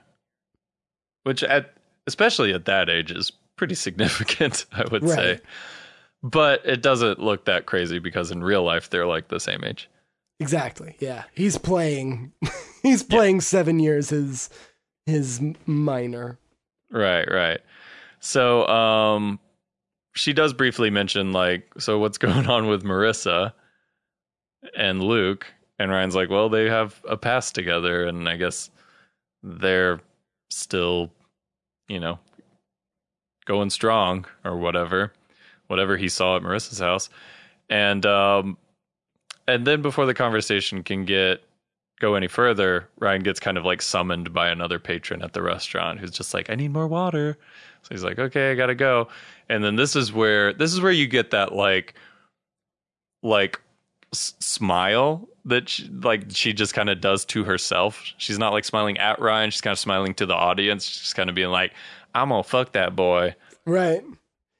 That boy from Chino, he gonna be mine. He's gonna be mine. And then we cut to the Cohen's kitchen with Sandy and Kirsten. And Kirsten's pissed. Kirsten slams down a tea kettle of hot water. Yeah. In a way that made me realize never have I seen anyone slam down a tea kettle before. I know. And rightfully so. Hot water is in there. It could burn your skin. That shit could But splash. She's mad. Yeah. You could fuck up your stove or whatever you slammed it down on. But you know what? The anger's got to come out sooner or later. Yeah. Kirsten's pissed. And Sandy's doing his best to console her. And I think he does a pretty good job at this. He talks about how amazing she is. And if your dad can appreciate you for all the amazing things that you do and the amazing person that you are, fuck him. Quit. He like gets the idea. And then he like reinforces. He's like, you should quit.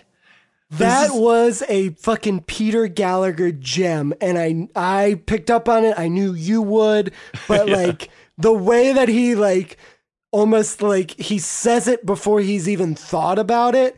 And Right. then he realizes what he just said and he like agrees with it. And he just goes, you should quit. Quit. Like, and this is so enthusiastic about it the second time. It's so good. Yeah, yeah. And Kirsten, obviously, like, again, this is like the theme of this episode. She's like, it's like quitting her job with her dad is the equivalent of Marissa getting with Ryan. It's like the thing that you want to do, but you feel like because of all of your relationships and societal pressures and stuff, whatever, you can't do the thing that you want to do. You've got to like stay the course that is comfortable, that is familiar, which is Luke, which is for Kirsten working with her dad. And so this is her major conflict in this episode as it's getting revealed, like this is the decision she's going to have to make by the end. And so Sandy reveals that like Kirsten had to walk herself down the aisle at their wedding. Yes. And I want to talk about that. And I want to, as you know, I finished, I've been doing my casual rewatch of the show, and I finished the series finale the other night. And it's like the last little montage of the whole show. It's such a like beautiful 5 minutes of television. I love it so much. But there is the scene in the last episode where Seth and Summer are getting married, and you see, you know, Seth up at the altar, Ryan next to him as his best man, and Summer's walking down the aisle by herself. And like what we know about this show is that like she doesn't have a mom. Her stepmom is a made-up person that they refer to, but you never see her. But her and her dad have a really good relationship. Like, yeah, and I thought that she was like daddy's little girl. Yeah, and in season 4, he moves to Seattle. They actually make numerous, like, he works at the hospital that Grey's Anatomy takes place. They make reference to it like a few times. Yeah, it's fucking weird. They never say like, oh, the hospital from Grey's Anatomy, but it's like Seattle Grace, I think is the name of the hospital. And he says like the doctors who work there, they're just a bunch of characters or like something like that. Anyways, oh, that's fun. Yeah. And so in the last episode, I'm assuming they just couldn't get that actor to like be in the episode. I don't know, but like nothing happened to him. And, but she's just walking down the aisle by herself. And watching this scene again after seeing that last episode, I was like, oh, Kirsten walked down the aisle by herself and Summer did too. And Summer's not sad. She like sticks her tongue out at Seth and it's fucking adorable.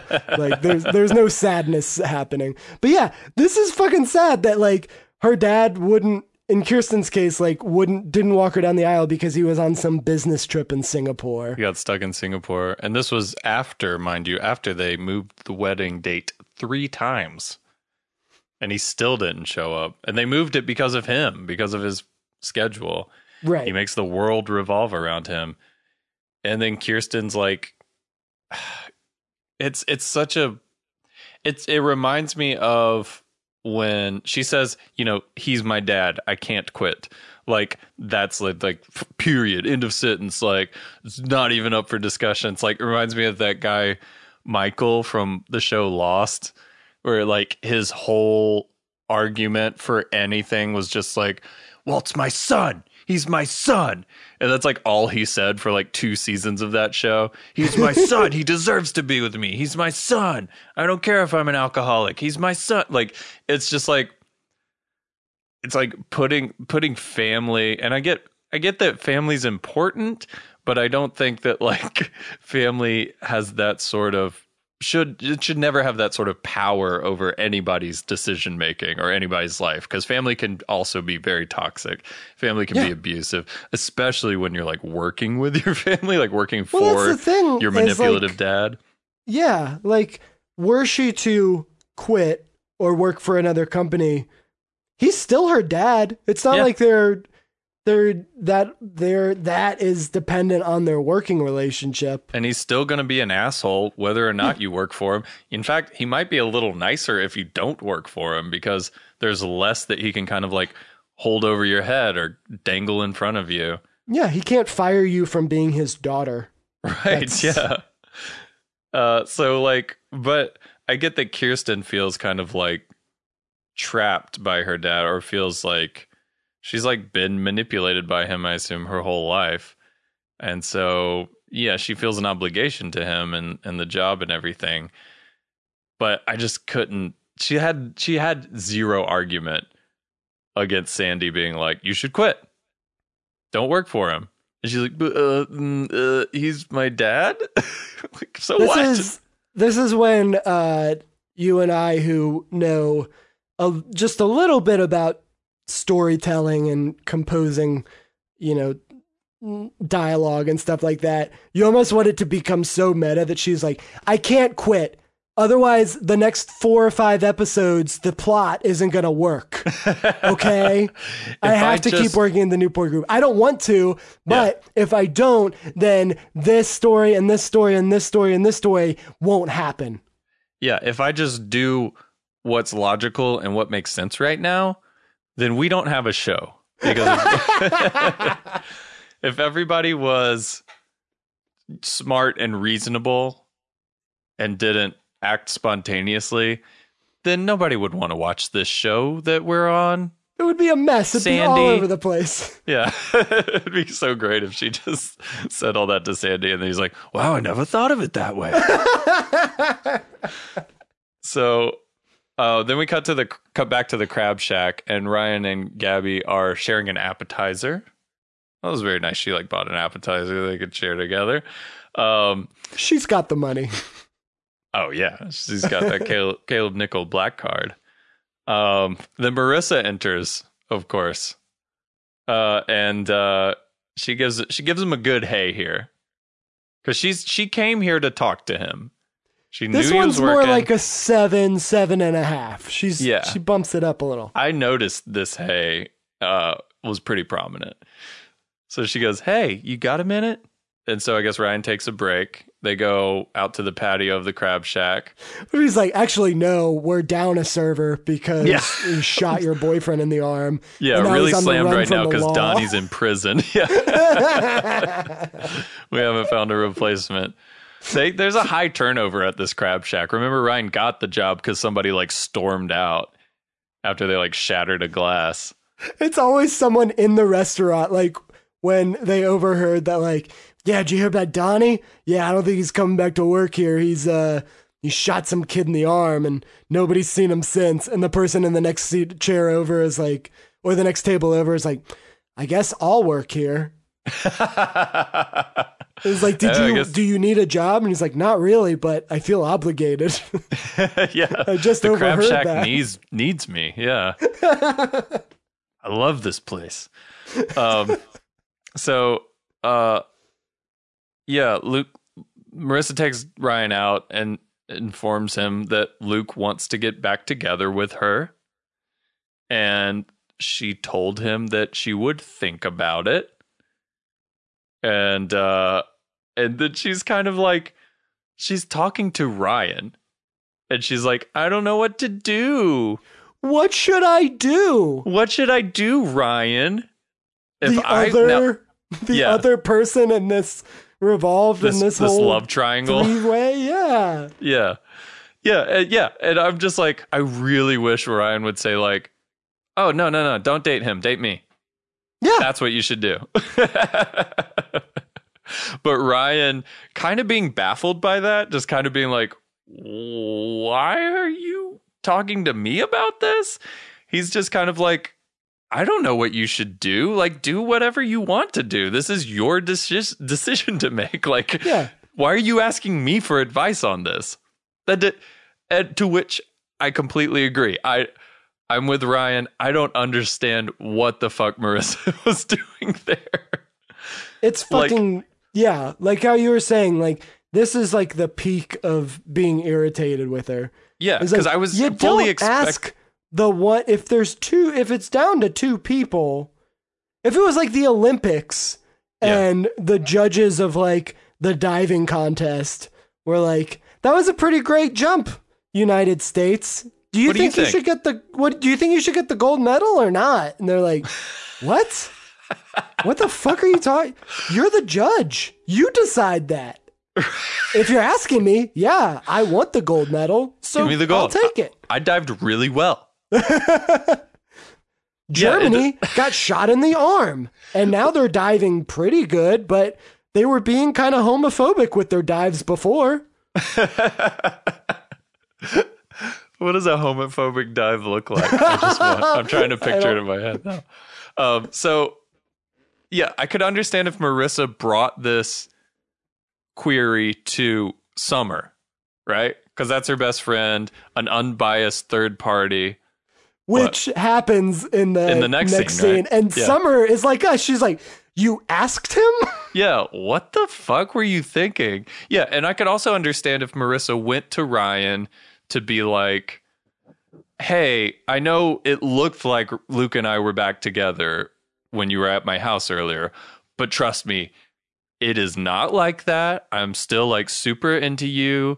Luke just kind of like burst in my room, and I feel bad for him because he got shot, and he seems like he's being a nice guy about everything. Like, if she went that route with the conversation, I would have been like, okay, cool. Yeah, this makes sense. But no, what she did made absolutely no sense to me, and no sense to Ryan either. He was just kind of like, okay, this is your decision to make. I'm here.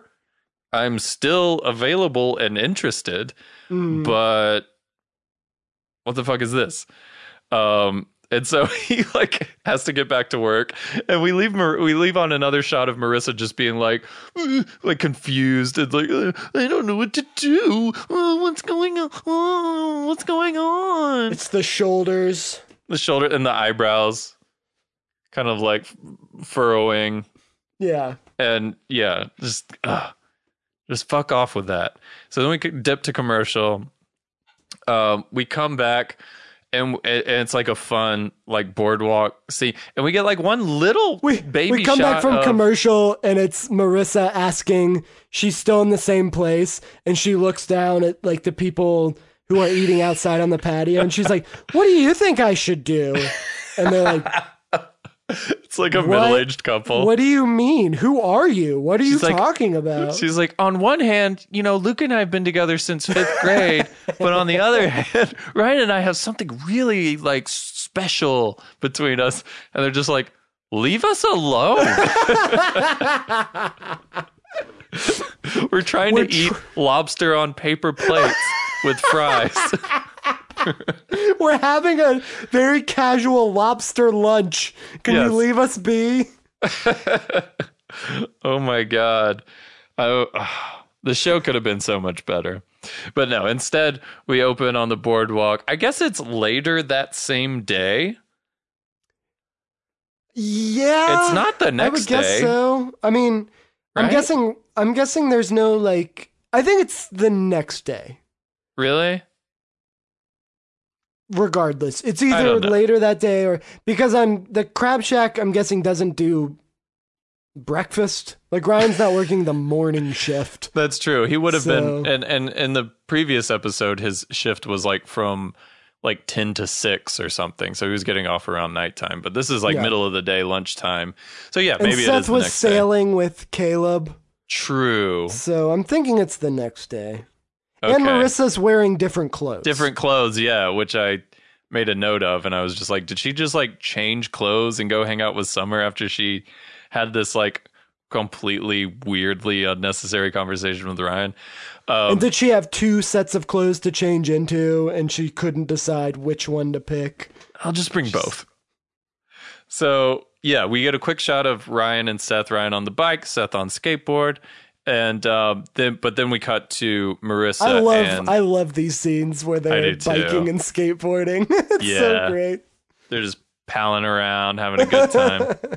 It was like a lot of fun to shoot and just a lot of fun to to like be the actors in those scenes, because Yeah. it's like, yeah, just ride around. People will get out of your way. You don't have to worry about like all the extras. They'll get out of your way. Camera, just like do your thing, man. Like luge on your skateboard. Yeah, like Seth do little is luging zigzags. and going real wild, like using the whole boardwalk. I know, it's a little rude when you think about it.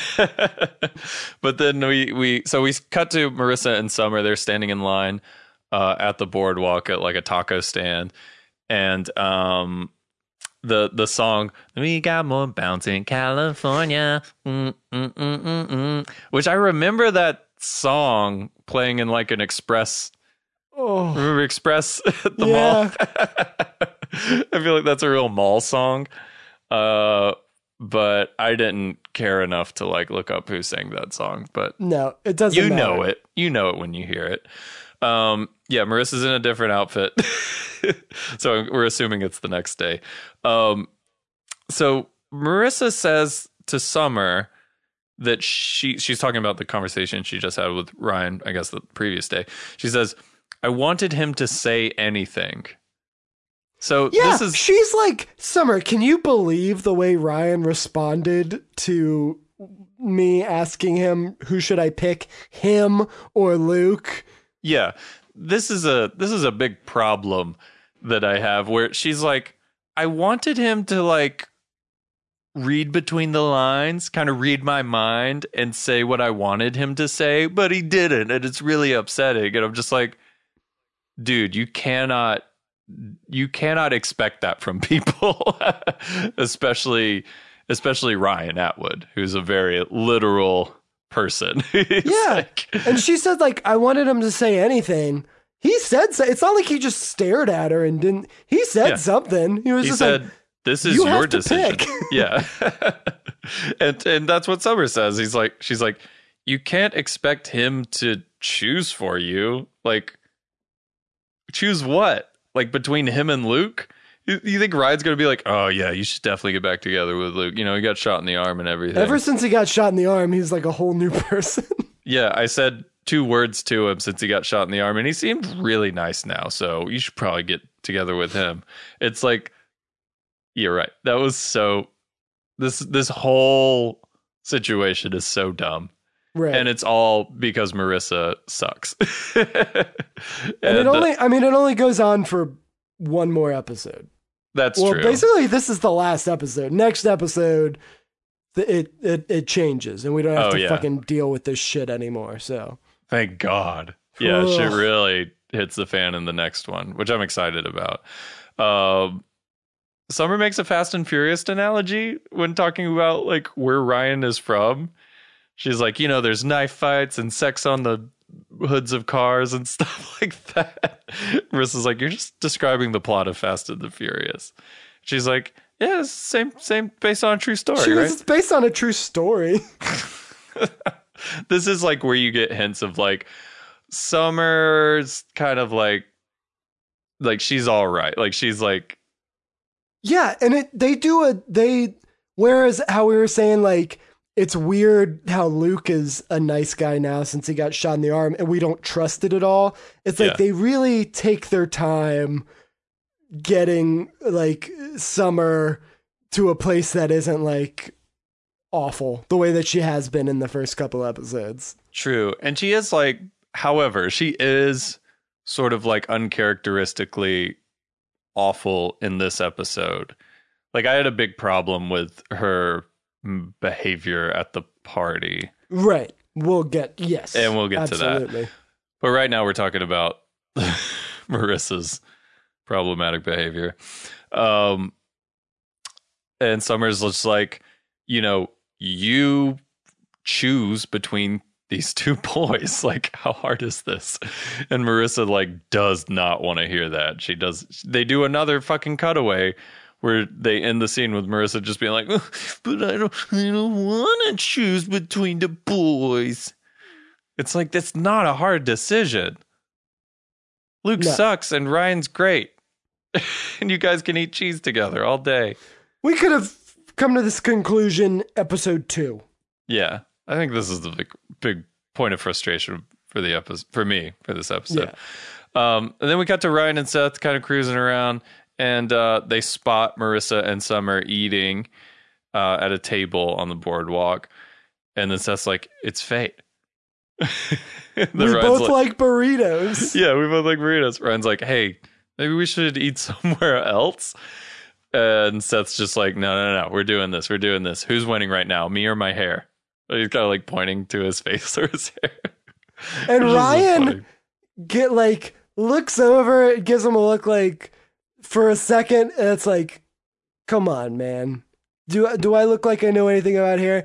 But then he actually does like look at his hair and like give it like a genuine like kind of a. He does look like it's very funny to me the way that he is like, no, you're good. Yeah, good job. Wow, I never thought about your hair before this moment, but we can't have you going in there looking like a slob. Come here. I really wish he just like kind of like put his finger through Seth's hair to just kind of like, let me fix that part for you. Yeah, licked his finger. Like, you got skateboard hair going right now. Let me fix you up real quick, bro. Got you. So the boys approach the girls. Summer's getting up to go for like salsa, and she's stopped by Seth, and he's like reminds her who he is. He's like, hey, I'm Seth Cohen. It's me, Seth Cohen. Remember Seth Cohen? Because I mean, to be fair, she has had a really hard time remembering his name up until this point. And Summer's just like sees Seth as an excuse to get Ryan and Marissa alone because of the conversation she just had with Marissa. So she's like, come with me, Seth. Come with me to get salsa. And Seth's just like, oh my God, this is my moment. Here I go. This is exactly how I pictured it happening. I'm going to get salsa with her, and then we're going to get married. It's going to be great. So then we're just left with Ryan and Marissa at the table. Ryan sits down, and Ryan invites Marissa to Caleb's birthday party, which is tomorrow. So it's not tonight, it's tomorrow. And it's weird to me how big a deal these high schoolers make out of going to adult parties. Yes, I was just going to say that. It's like asking somebody to prom or something. Yeah. Will you go to Caleb's party with me? Yeah, and like I get that he's a real estate mogul type guy, but even still, like never did I ever think of like, oh, I need to bring a date to my grandpa's birthday party. You know, like exactly, which so is strange. At the Cohen's house. It's not even at like the clubhouse or whatever. Yeah, the country club. It's at like Seth's house, which is kind of funny. But yeah, they treat it like, who are you bringing to Caleb's party? Like it's some sort of significant date event. Yeah, and Marissa's like, Luke already asked me. Yeah, earlier sorry, today. I promised Luke I would go with him. Just like, what the fuck? And so Brian's just like, oh, okay, I guess I'll see you and Luke there. And like, I feel like Ryan's taking this one on the chin pretty well. Like he's just so like, okay, like he's there, and he's like, he made the good faith effort. He's trying. He's like, I kind of inferred from that conversation earlier that maybe you want me to be a little more forward with my wanting to date you. So here I am asking you on a date. Mm-hmm. Oh, and now you can't go because you're going with, you know, the other guy that we're in this love triangle with. I think he knows in his back pocket he can hook up with Gabrielle. Oh, big time. And and so he's just kind of he's like, that's cool. You want to go with Luke? That's totally cool. I ain't even sweating that. I got this 24-year-old that's real thirsty. Yeah, I got this supermodel that's just staying in my house with me. So then we cut to the salsa stand and with Seth and Summer. And Summer gets like salsa on her finger accidentally. And she asks Seth to lick it off because there are no napkins. She says, lick this off. Lick this off. I'm commanding you. There's no napkins at the salsa stand, which faux pas on the taco truck Like, you're going to need napkins at the salsa stand. Otherwise, you're going to have splotches like everywhere. Oh, yeah. And in like the hot beach sun. Ooh, that's a recipe for stickiness. Oh, yeah. But she can't lick it off her own finger because it's picante, which is what Marissa likes. And she just got her nails done. And she can't wipe it on her clothes, I guess.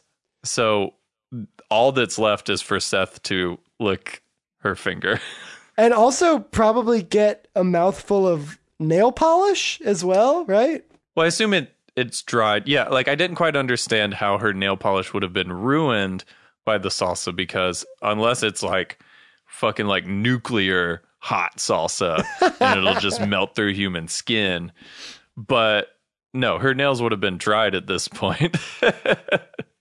I think she just wanted Seth to lick her finger. Oh, yeah. Well, and then we also know that she wants to get invited to this party. This is a good end, yeah. She's probably kind of throwing the chum out, throwing the bait out for him. And, she's got to know, she doesn't know like to the level that he's obsessed with her, but she can infer that he's into her. I can probably get this guy to lick my finger. Sure. So yeah, she wants Seth to invite her to Caleb's party. She knows that Caleb's Seth's granddad.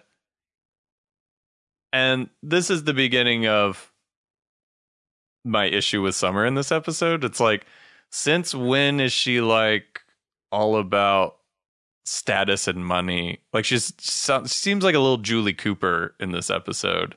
And I'm like, where did this come from? Like, I thought she was just like wanted to party. She's rich herself. Like, right. I mean, and I she's think like that's 16. That's like, the Newport Beach way is like, and it sucks, and it was 2003. I don't know what it's like now. There's no teen dramas to my knowledge that take place in Orange County right now. But yeah, it seems like the mindset in 2003 was like, you grow up there, you marry some rich dude who lives there, and now you're a noopsie. Yeah.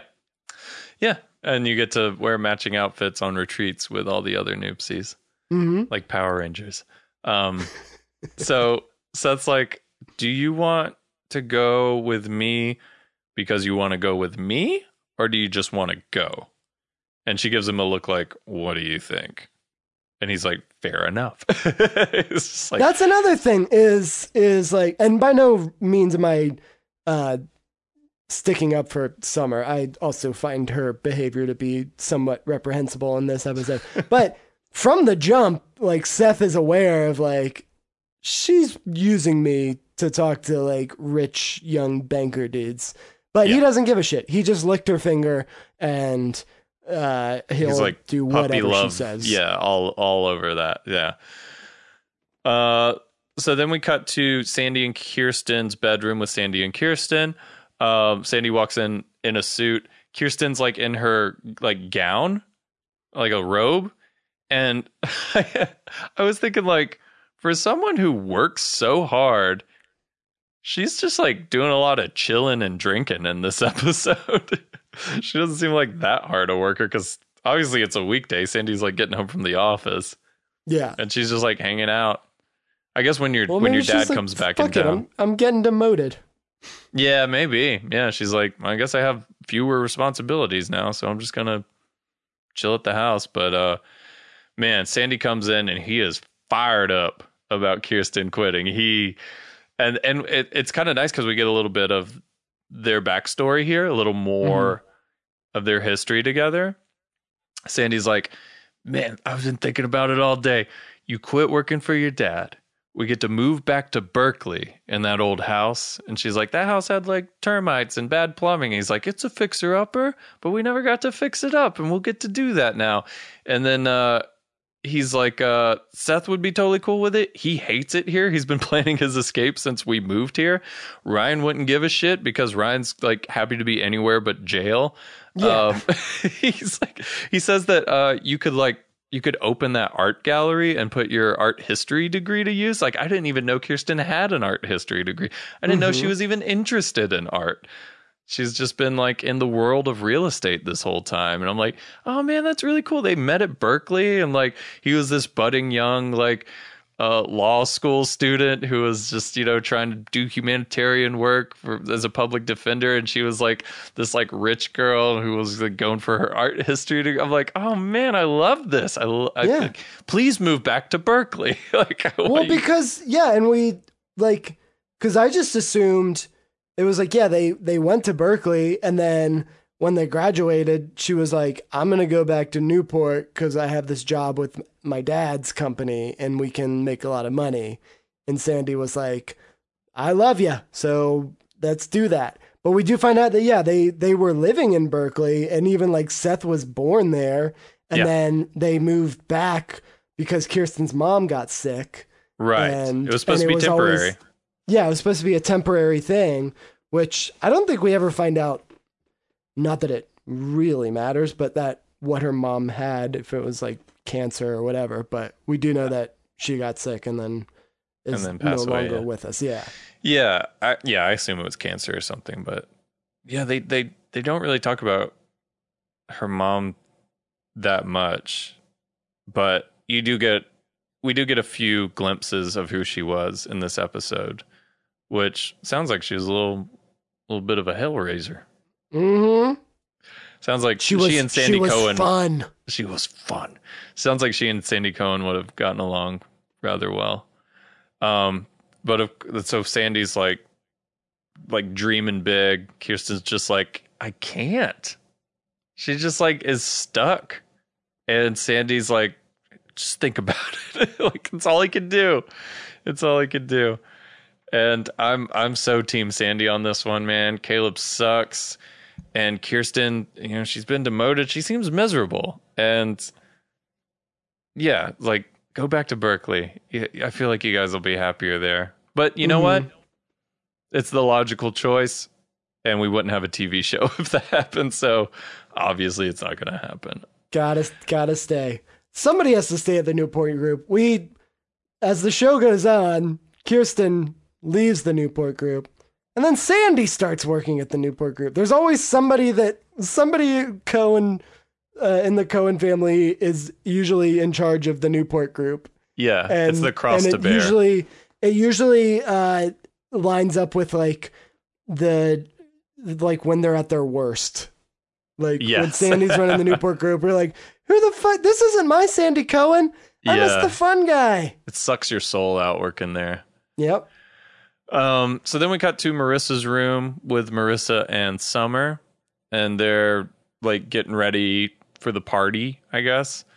And Summer starts by holding up a dress and being like, is this too slutty to wear to like an old man's birthday party? I don't know how to answer that question, Summer. I'm sorry. My thought is, if you have to ask that, the answer is yes. Yes, it is. Marissa's like, I can't believe you're going with Seth, which is kind of a burn on Seth. I thought like Marissa and Seth were cool at this point. Am I wrong? Is he still the dorky kid next door? But I think it's a matter of her thinking that Summer would want to go with Seth. Right. Yeah, that makes sense. Because Summer being who she is at this point doesn't make a lot of sense. She would want to go with Seth. That's true. And this is where Summer drops the Caleb is the Donald Trump of the West, which makes me wonder, like, I forget like what people thought about Donald Trump before he was president. You know what I mean? Like 2003, he was still kind of a fun, like he was hosting The Apprentice. Okay. So, but like, how did we regard him? No thoughts of him ever being a politician. It was just like, oh, he's this rich guy, like real estate guy. Everybody, okay, yeah. So he's always been associated with like wealth, and like this is a man of like who has a lot of money and a lot of power and a lot of influence, I guess, and a reality TV show.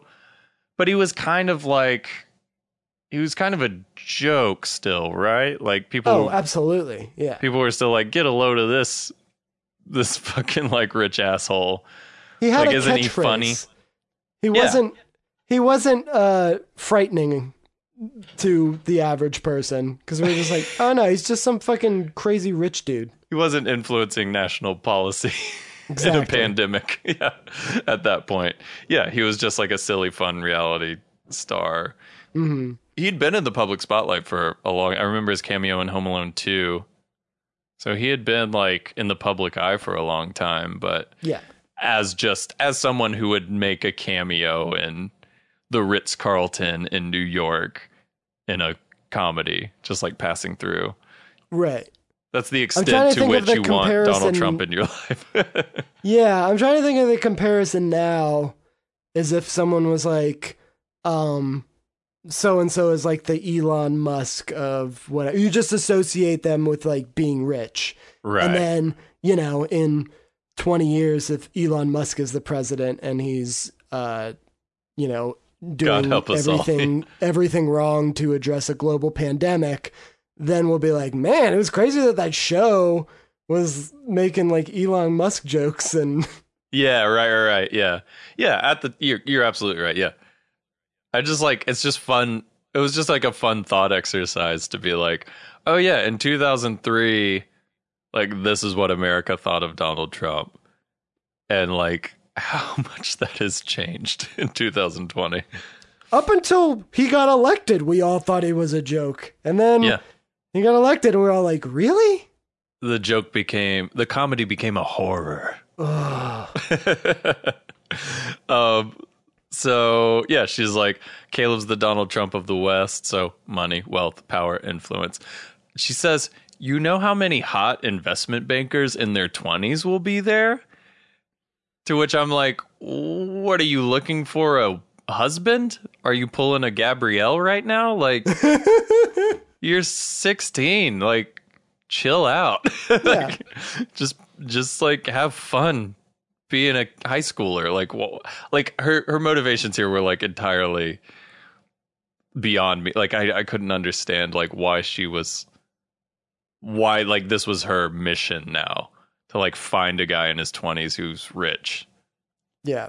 Where the fuck did this come it's from? Like it's that Noopsy sort of you assume your role in Newport kind of thing, and yeah, you know. But it's like Caleb's he's gonna have another birthday like next year and the year after that. Like just wait till you're ready for a suitor if this is how you want to play the game. And then then make this move. If any young, hot in their 20-something business investors are pursuing you as a minor, you know what happens to all their money? If they get caught, it goes away and they go to jail because you're underage. You don't get any of it, Summer. It's a bad time to play this game. Just hang out with Seth. He's a nice boy. Yeah. And so Marissa's like, isn't that kind of mean to Seth to like go there just to do that? And then Summer's like, who? Kidding. Obviously, I remember who Seth is. And I'm just like, fuck you, Summer. like you being really shitty right now. Yeah. Just playing this poor boy who's pining over you so you can get with some 20-something douchebag investment bank. Like, fuck, what do you care?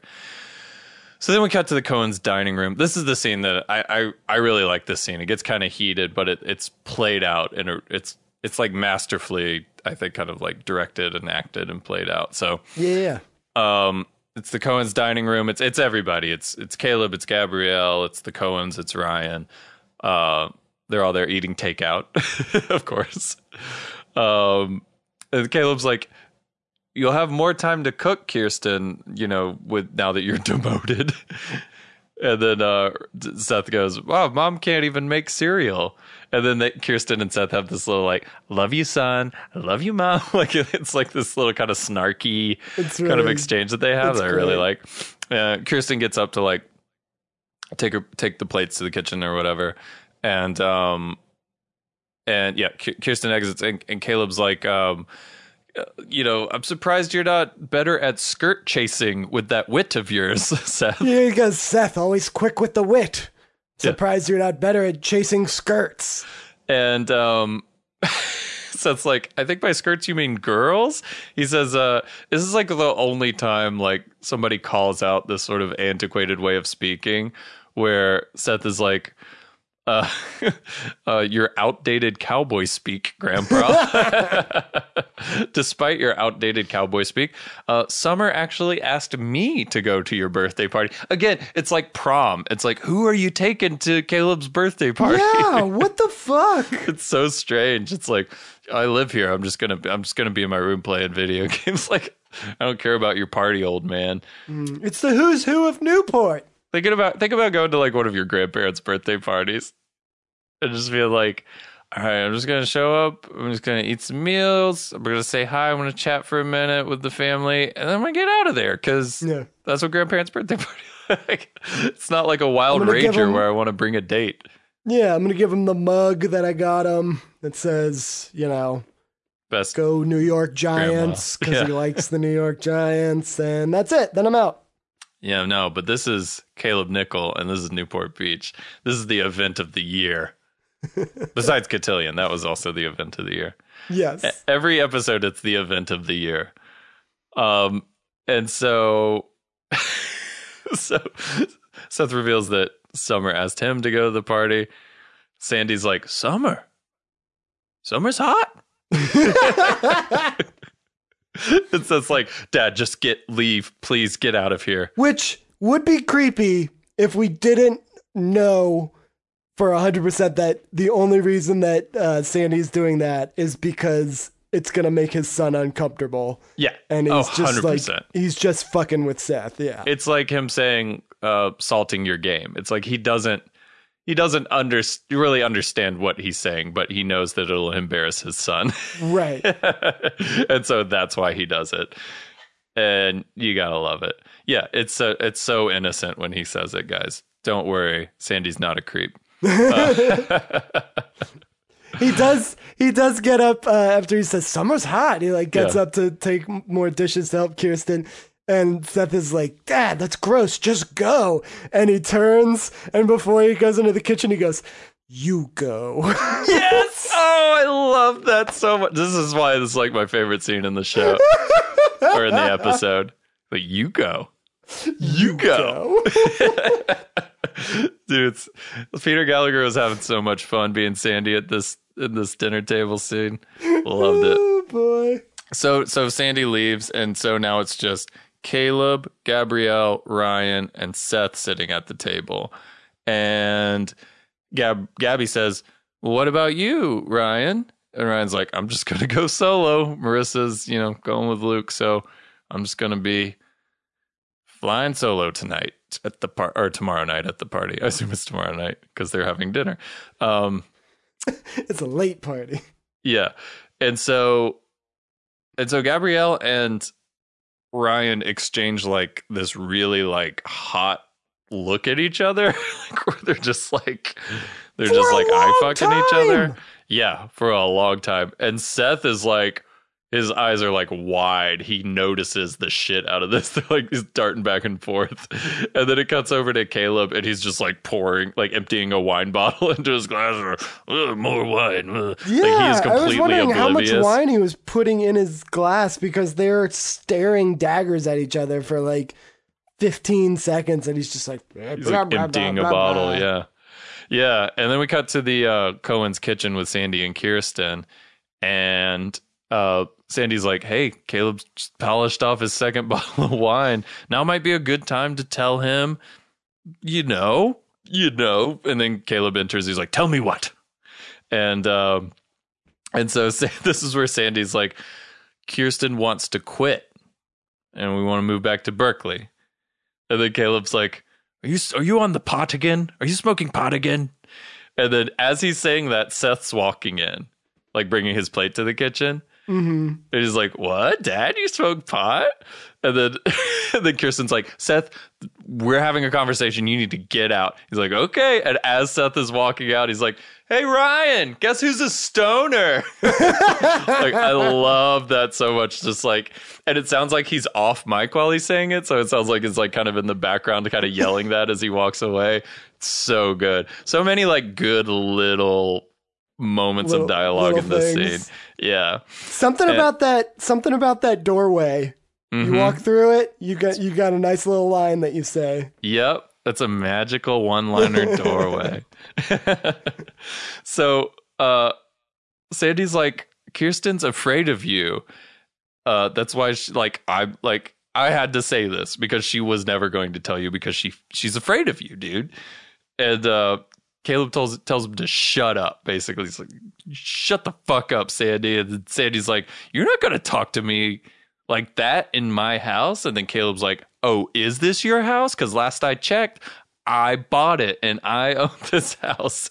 And then Kirsten this is why it's a good conversation, because it's like everything they're saying is like quick and jabby, and it's like stuff you as the audience already know. So it's like you're just finally hearing them kind of like hash all this stuff out.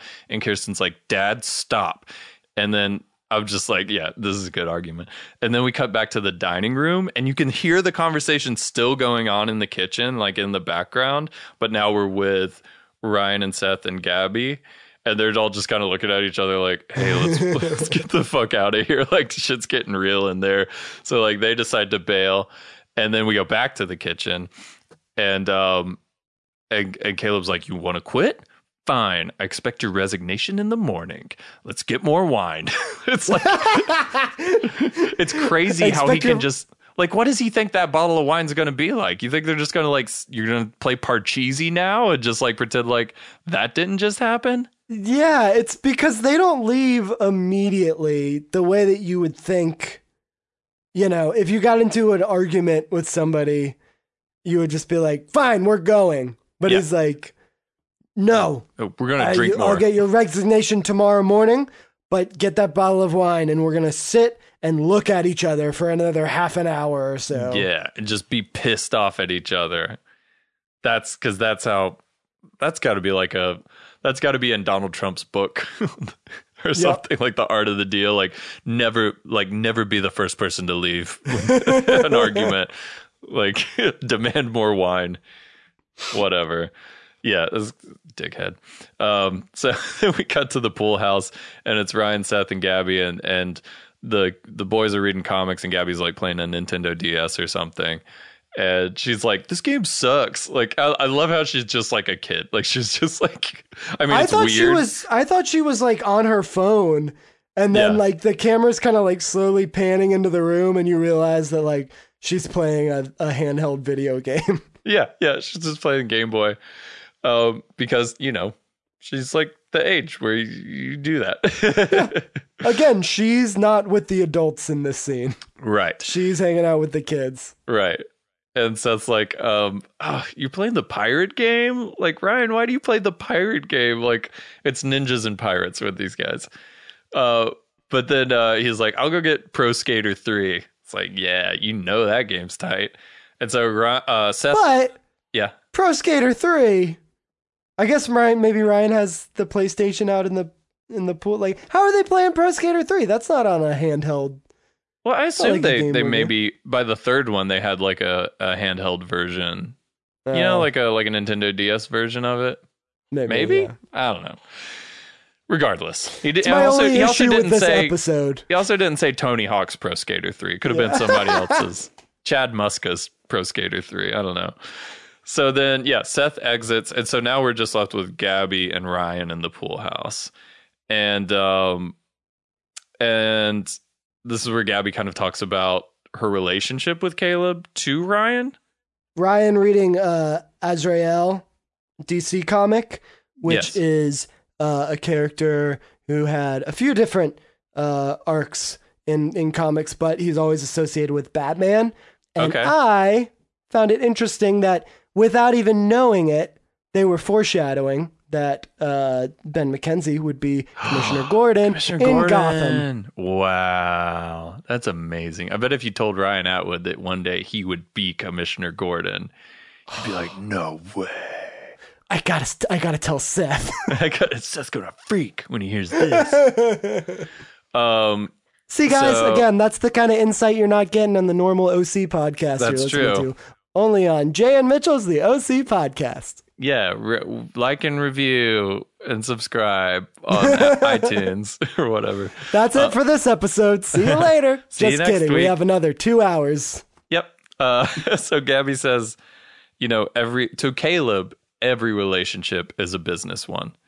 And this makes so much sense because this is how Caleb treats Kirsten. This is how Caleb's treating his relationship with Gabby. I'm just like, yeah, it's kind of like a what can you do for me? Like transactional, very kind of cold and kind of influenced by power. That's how Caleb kind of treats everything. She says that Caleb only ever loved one lady and she's dead now, which, obviously it's Kirsten's mom. Mm-hmm. And so she's like, I'm just entertaining him. That's like, we have an understanding, as we mentioned earlier. And as she's saying all of this, she's like, she has a comic book in her hands and she is just like, she's not even looking at it. She's just like flipping through the like kind of fanning the pages, but not even ever looking at it. It's like, okay, I guess you don't want to read comics. And then Gabby says like, he's just, like I'm with him because he's trying to keep himself from being bored. And like, don't we all get a little bored sometimes? And she's like macking super hard on Ryan. And then she just straight up like runs her hand up his thigh, like straight up to his dick pretty much. And like, boom, they're like making out. It is steamy, man. It gets I'm just real like, hot. I'm like, Brian's like, Marissa, who? Because Marissa can't make a decision and Gabrielle is making a decision. Oh, like, yeah. She has decided she's going after Kid Chino. Going after this 17-year-old boy. Yeah. So then you hear, so they're like making out, it's hot and heavy. And then off screen, you hear Caleb like, Gabby, we're leaving. And I'm like, as he's saying that, I'm thinking like, isn't the pool house just like all windows? Like, you think Caleb poked his head out and saw that? I mean, there's blinds. Or were they drawn?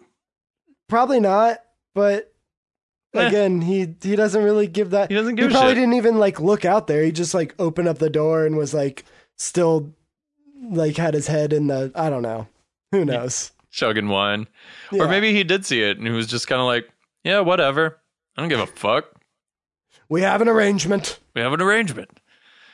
So yeah, and then as she's leaving, Gabrielle says, well, back to the office. I'm just like, That's the second episode in a row that they've made that joke. Oh yeah, Marissa went to like, the office, which is the beach. Yeah, and Ryan's like, I gotta head into the office, and it's not technically an office; it's a restaurant. It's a good joke. Everybody's got an office. Yeah, it's a good joke when it's not an actual office you're going to. Right. That's when that joke works. So, beep bop bee. Then we dip to commercial, and then we open back up on the Cohen's pool. And this is our. Remember we said every episode there's like an art shot. This is our art shot for this episode. The camera's like a bird's eye, like top down, looking down into the pool. And Seth and Ryan are kind of like, they're both on floats next to each other, and the camera's like spinning around. I thought it was spinning maybe a little too fast. It was a little disorienting. But yeah. Well, especially, because it's not like their dialogue was like quick and snappy. Yeah. And like, they weren't like pointing guns at each other. Like, no, they yeah. were just sitting just in kind of pool like floats. Casually talking, and the camera's like pushing in and spinning around and stuff. They were like a yin yang, but they were just did look like they're a yin both like kind of pasty white dudes, so they're Yeah. just like a yin yin. Yin and yin. And so Seth is kind of putting the whole Ryan Gabby situation together at this point. And like he's like, come on, man, like you're not fooling anybody. She went to the crab shack over sailing. And Ryan's like, maybe she just doesn't like sailing. And he's like, fair point. But then you guys had crazy eye contact at dinner. And then Seth says she was mad dogging you at the dinner table. Was it not the previous episode where Donnie says that Luke was mad dogging him, which means to insult him? It wasn't Luke. It was the other kids that were like making fun of him for being the busboy. The busboy, right? Yeah, he's like, these guys are mad dogging me. So Donnie, the server who pulled the gun, shot Luke. Yes, he thinks that the kids at the party are like snickering at him and making fun of him, and he gets pissed and he says, "These guys are mad dogging me. Like these guys are insulting me." Yeah, and we pointed out. Yeah, mad dogging. That's cool. That's a cool term. We're going to start using that in our day-to-day lives. We thought we knew what it meant, but here we are, the very next episode, and mad dogging means something completely different in this episode. It means like the opposite. It means like she's like undressing you with her eyes. Like that's what mad dogging means, I guess. Maybe it's like aloha. It has multiple meanings. It means I hate you and I love you. Yeah. I look down on you because of your job, or I want to bone you in the pool house. It's all contextual, mad dogging. Yeah. No, yeah, I'm glad you noticed that too. That threw me for a loop. And then Seth says to him, and then when we were in the pool house, she sat on the bed with you when there was clearly an empty seat next to the bed. And so, yeah, Seth's using all these context clues, being very astute, and also, realizing Gabriella's not being very subtle. Like totally, 100%. Like all you have to do is have two eyes to see that like she's into Ryan, and right. Ryan's not necessarily like dismissive of her advances. So then Kirsten pops in and she's like, guys, the caterers are here, we need to get ready for the party. And then it cuts back to Ryan and Seth, and Ryan's like, we hooked up. Just straight up tells Seth. And Seth's just like, oh my god, it's like, you hooked up with my grandma. Yeah. I like that he keeps calling her his grandma. Yeah, I do too. She's not, but it's really funny that he's like going out of his way to call this woman who's younger than his mom his grandma. Yeah, and I also like that Seth's like, that's awesome. Like he's not like, how dare you do that to my grandfather, the noblest of men. Like he doesn't deserve that. They truly love each other. It's like, no, Seth's got it figured out. He's got their number. It's just like he's just like, dude, that's fucking cool. Yeah. And then Seth's like, well, what about Marissa? And Ryan's just kind of like, what about her? Like, she's with Luke. Like, that's that. Sorry. I want to hook up with this super hot girl that's really into me. Can you blame him? I don't. Nope. I'm like, go on, Ryan. So Marissa doesn't have a theme song whenever she walks into the room. No. All that's consistent with Marissa in this episode is that every scene that she's in ends with her being like, just like full angst, indecisiveness. Right. So finally, guys, it's the big event. It's time for Caleb's birthday party. Black Eyed Peas is playing. Yeah, the R-word version of Let's Get It Started. How old do you think Caleb's turning on this birthday? Ooh, good question. Let's see. Kirsten is not yet 40. Right, I was thinking like mid to late 30s for Kirsten. I want to say she's probably like 38. Cool. Because I know she has her 40th birthday in I think it's like season 3. So, let's say she's 38 and he is. How old do you think Caleb was when he had Kirsten? Who's his eldest daughter? Yeah. Yeah. He was probably like, people had kids when they were way younger back then. That's true, but you also have to consider if Caleb came from like a poor background and like built up this empire, like how much time did he spend doing that as opposed to raising family? Or did he like have Kirsten and then he was just kind of like absent while the mom raised Kirsten? I don't know. But I'm yes, going to say that he was 31 when he had Kirsten, okay. and this is his 69. Oh, hell birthday. yeah, man. Let's get it started. Let's get it started in here. That's why everybody's trying to bring a date to this party. Because it's going to get fucking sexy. You know how 69-year-olds' birthdays are. Dude, yeah, it's a big 6'9", baby. I would guess he's like, it's around 60. It seems like a big party. Like, obviously it's a big party, but like, why is the party so big? But they never say a number. They never say like, there's no balloons that say 60 on them or anything. And he does look a little bit older, but I'm just guessing 60. Throwing that out there. And you're guessing 69? Yes. Okay. Final answer. Yeah. Do you want to? We can figure it out real quick. Okay. Alan. Well, we can get a ballpark. Alan Dale was born in 1947, and this show takes place in 2003. So that would make his 56th birthday. Ah, boo! Which, yeah, that's not a sexy number at all. Also, if he's 56, that means he was how old when he had Kirsten? If she's 38. I mean, if he's playing 56, she might be playing like 36. That's like kind of the Homer Simpson. That's kind of like the default age of like the parents in like a show for TV usually. But if that's the case, yeah, he was 20 when he had Kirsten, which I do not believe. So yeah, I would aim a little higher for Caleb Nichols' birthday. Man, 2 more years I can play a parent in a TV show. How cool is that?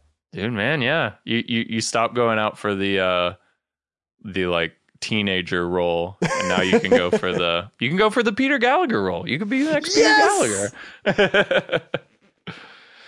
Gallagher. So we're at the party. Well, first you have to pass the audition. You have to carry a case of wine in one hand.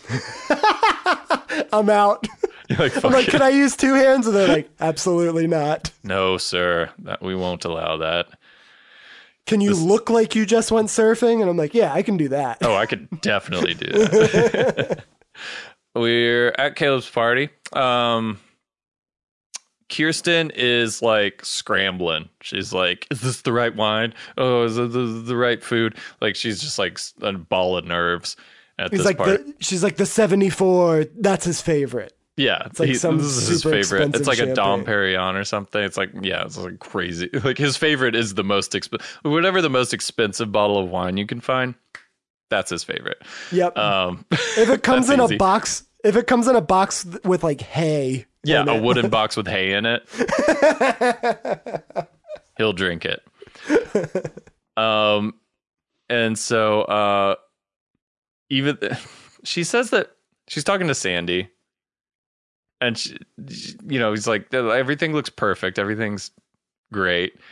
And then she's like, even though you tried to sabotage this party? I'm like, that's kind of harsh. I don't think Sandy was trying to necessarily sabotage anything. He was just trying to, like, set you free, dude. Like, give him a break. Yeah, I think because they had sort of discussed it, but she hadn't for sure been like, yes, that's what I want to do. It's more like this is Sandy's idea and she He's doesn't like hate running it, with it. but Yeah. she hasn't been like, yes, I want to do that. And And they he's didn't kind like of come up he's with a kind of game pushing plan. it faster than she wants to. Yeah, I get you. I get you, but I still don't think that's like he's not trying to sabotage the party. No. He's just trying to sabotage her relationship with her dad, which is totally fine. different. So Caleb and Gabby enter the party through the front door. Kirsten greets them. She says, sorry about the other night. Caleb's like, it's cool. Just let me know when you plan on quitting. He's just all business, baby. And then, and he does this 2 different times in this scene where he is like talking to her and then he looks off and then like holds his arm up like he sees somebody. Yeah, like, oh, and hey. he's like, hey, and then he What's like up, walks you guy? he like walks towards that person. And when he does it the first time, I remember thinking, I don't think I've ever done that. Like ever. Hey, And he does it twice. coming to get you. Yeah, you're right.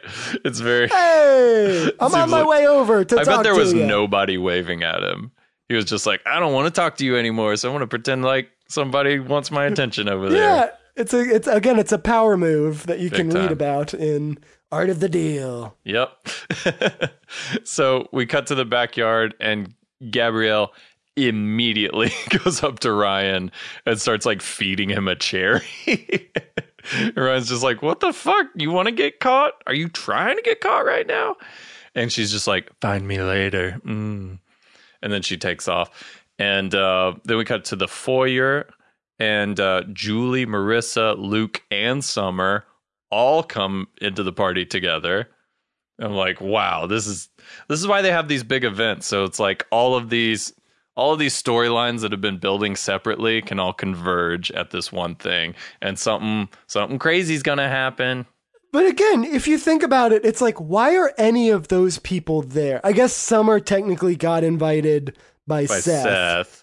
But it's like, why is Julie Cooper there? Because she's married to the Jim. daughter of the guy whose birthday it is.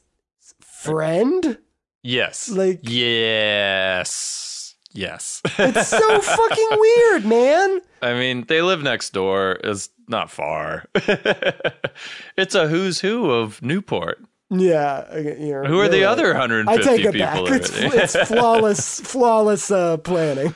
I mean, it's just, yeah, you just want to get all the characters in a room together so they can hash it out.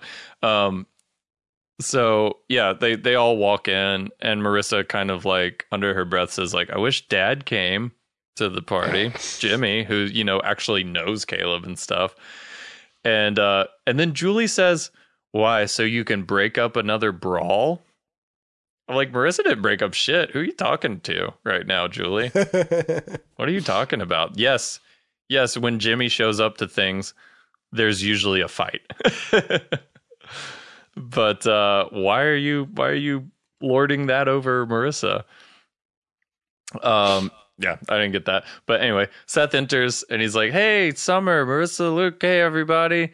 And then Luke is so nice to Seth. Yep. He's like, good to see you, dude. You have a beautiful house. Like he's acting very much like he's like a salesman who's like schmoozing somebody to get him to buy a car or something. Like, Right. This is Your where house, I'm just, it's beautiful. Let me ask you, but what's your insurance like? yeah. Could it be better? What kind of rate you got right now, man? Hey, man, I'm just getting real. Talking about homeowners insurance. Yeah, and again, like, I'm believing that Luke has genuinely like turned at this point. Like he's given us, we've got no indication that he has ulterior motives or whatever. He's just like, think he's a good guy now, I guess. So, but he is kind of like boring. He is like so nice that he's kind of boring. It's just like, that's fine, whatever, Luke. And so like they take off, and it's just Seth and Summer, and Seth says, Hey, I thought he got shot in the arm, not the head. Like it's just like this drastic change, which is a great point to bring up. It's like this Right. drastic change in character could only be brought about by like shooting out the douchebag part of his brain. Yeah, or like he has amnesia, where he's like, Yeah. "Hi, I'm Luke. What's your name? Seth. You seem like a really nice guy. Do you want to be friends?" Like, Yeah, it's like what? And then Summer's like, "Come on, show me off." And I'm just like, "Fuck, quit objectifying yourself, Summer. yeah. You're better Again, than this." she makes the biggest turnaround because she really is so terrible in these first couple episodes. I know. I can't wait for the turn to happen because I really can't stand her at this point. Yeah. So then it's this sequence reminded me a lot of Casino Night, where it's just a lot of like, you know, like two characters interact for a moment, then the camera like swish pans over and you see other characters like start a bit of dialogue. Like it's just all kind of like happening simultaneously. It feels like there's a lot of energy going on in this sequence. So then we see they do a good job of pacing out party scenes. Mm-hmm. Like It's their forte, man. They end every episode with one. They've had a lot of practice at this point, but Yeah. they do a good job of getting you like, here's what they're doing. This is what these people are doing. This is what's going on over here. And it's always feels very balanced in a nice way. Yeah, it's cool. So then we see Ryan walk in and he sees Luke and Marissa hanging out together. And Luke kind of like, you know, brushes Marissa's hair with her fingers, some kind of indicator that they're like they're together. Mm-hmm. And then Ryan just kind of like storms off. He's just kind of like, fuck. I noted that Marissa does a good job here, seeming like she's fine with Luke. Like she's like, this is okay. Like she's not like super into him, but she's not super like not into him. She's just kind of like, she's doing a good job just kind of indicating like, well, this is how it is now. Just me and Luke together again. And she's used to it. Like they said, they've been together since like 5th grade. So, you know, it's what she's comfortable with, basically. Right. So then we see Summer and Seth talking to some guy who's in finance, because that's what Summer wants to do here. And Summer's like really into him, and Seth is being nice, but he's also just really like, what the fuck is this? Like, like you're talking about acquisitions and mergers, and I don't give a shit. Yeah, I'm a 17-year-old boy. No, thank you. And Summer's like feigning interest, you know, the whole time. Then we cut over to Sandy and Kirsten, and they're in their bedroom, kind of like away from the party. Sandy walks into Kirsten is fucking Great Gatsbying this party that she threw, and she's like in the bedroom by herself drinking champagne, like watching the party happen. Yeah. Oh, it's Great Gatsby. That's a good one. Yeah, she's upset at Sandy because he spoke for her. And Sandy's like, isn't this what we wanted? I thought we had a discussion about this. And she was like, yes, but we moved. She says, we moved here for us, not for Dad, is what she says. I thought they moved there for her mom, who was sick. Yeah. That's what they said earlier. Right. But now she's saying, see, this is an issue I had. Because now she's saying, maybe it was they moved there for the mom, but then essentially we're like, we could stay here and have a pretty cushy life. You know, like we could live in this nice house, and, you know, we wouldn't have to worry about money. And right. And then Kirsten's like, if this life living here is not what you want, Sandy, then this is a bigger conversation. I thought that Sandy made it abundantly clear that he did not like it there. In fact, his secret is that he kind of likes it there. Like, sometimes he secret. kind of likes it there. Yeah. Yeah, he's been very outspoken about the people who live there and how he can't stand them, and how Yeah, it's Yeah. weird. I'm like, where's Kirsten coming from with this? Like, It's like when you get in a fight with your significant other, and at a certain point you're like, what are we fighting about? yeah, we're yelling at each other, but I don't know what about. I think we are on the same side here, but we're Agreeing loudly. yeah. That bit did not make sense to me. And I was just kind of baffled by how Kirsten was just like turning it around on Sandy, like making it about her and him, and just being like, she's just like, what, you don't like this life? You don't like Newport Beach? And Sandy's, if I were Sandy, I'd just be like, no, I've been saying this since we moved here. I hate it here. Seth hates it here. Yeah, and you don't like it either. That's like what we talk about, is how fucking ridiculous all this is. That's why we're stoked to move back to Berkeley. Like, what are you on, dude? Put down the champagne, Kiki. This was a weird scene, but I think it's just because we don't like to see Sandy and Kirsten fight. I really don't. like, let's cut away. Let's cut away. Let's see Ryan and Gabby hook up again. That's fine. This is all Caleb's fault. Can we just agree? He's the one you need to unite and be mad at together. You guys need to stop infighting and go fight the real enemy, Caleb. Nobody likes him. Yeah, that was just an odd moment. And then we cut to the backyard. And we're with Julie and the Noopsies. They're all like gossiping, probably. And Jimmy enters, of all people. And Julie is pissed to see him, her husband, at this party. The Noopsie that Julie's talking to, because Julie has her back to the door, like to where Jimmy walks in, and the Noopsie that she's talking to like points and mouths, is that Jimmy? In like a way that like almost in like She's All That, or like some movie where somebody gets like a makeover.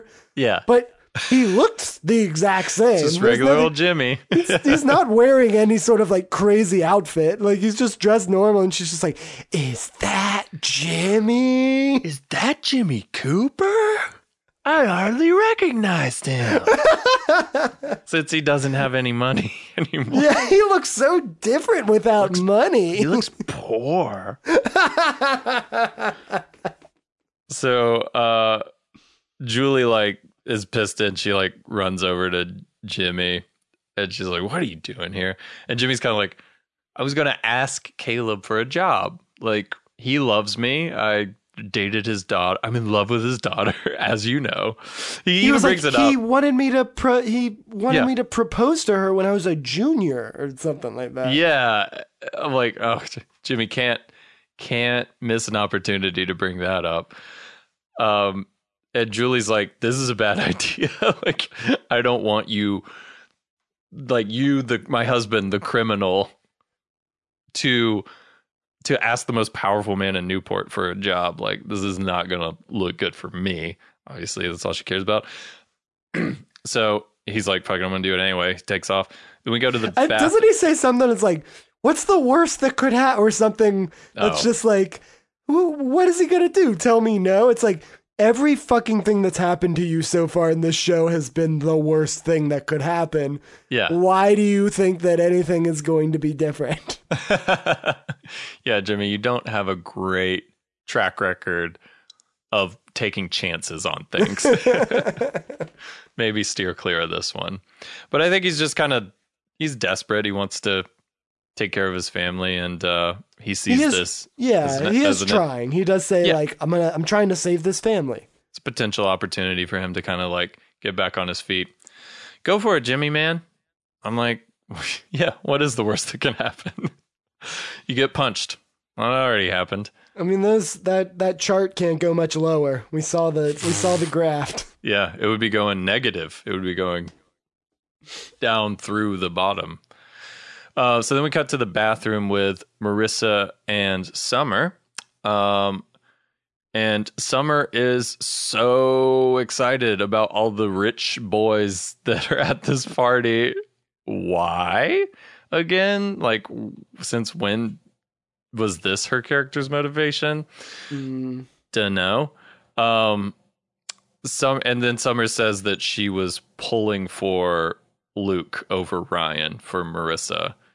And then Marissa's like, you were? Since when? And she's like, oh, I was going to tell you. It was just like Summer just backpedaling, like, fuck off. She asks... Summer also wanted to hook up with Ryan herself for a few episodes, so maybe that's why. Oh, yeah, maybe. She asks Marissa if she and Luke have had sex yet. And Marissa's like, no. And Summer's kind of like, what are you waiting for? Like, don't fucking peer pressure your friend into having sex. Like, butt out. This isn't any of your business, Summer. Like, Summer's just straight pissing me off in this moment. She's not. She ain't getting the MVP this episode. I'll tell you that much. Some. Then we cut to the pool house, and Ryan's just like unbuttoned, just like chilling in his pool house. He's like done with the party. He's listening to his iPod. Wait, we gotta. Is that the same iPod that Seth was listening to in the previous episode? Remember, he's like waiting for Ryan to get off work. You think they just have noted? Yeah, because it's that thick it's that big chunky brick iPod.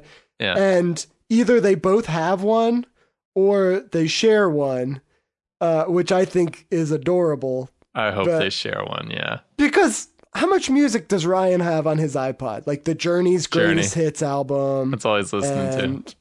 And that's probably it. Yeah. Yeah, dubstep hasn't come out yet, so all he's got's Journey. So who should enter but Gabrielle? And she's like, are you hiding from Marissa? And Ryan's just like, whatever you want me to be. She's like posed in the doorway. Yeah. Like, again, at this point, the blinds are pulled down. Oh, they are drawn. It's like somebody saw her go in there. Yeah, certainly. But, whatever. So they start hooking up, and boy, are they hooking up. This is a steamy scene. Her dress, this is one of the probably the steamiest makeout scenes to date, right? Aside from the one that's coming up between Marissa and Luke, spoiler alert.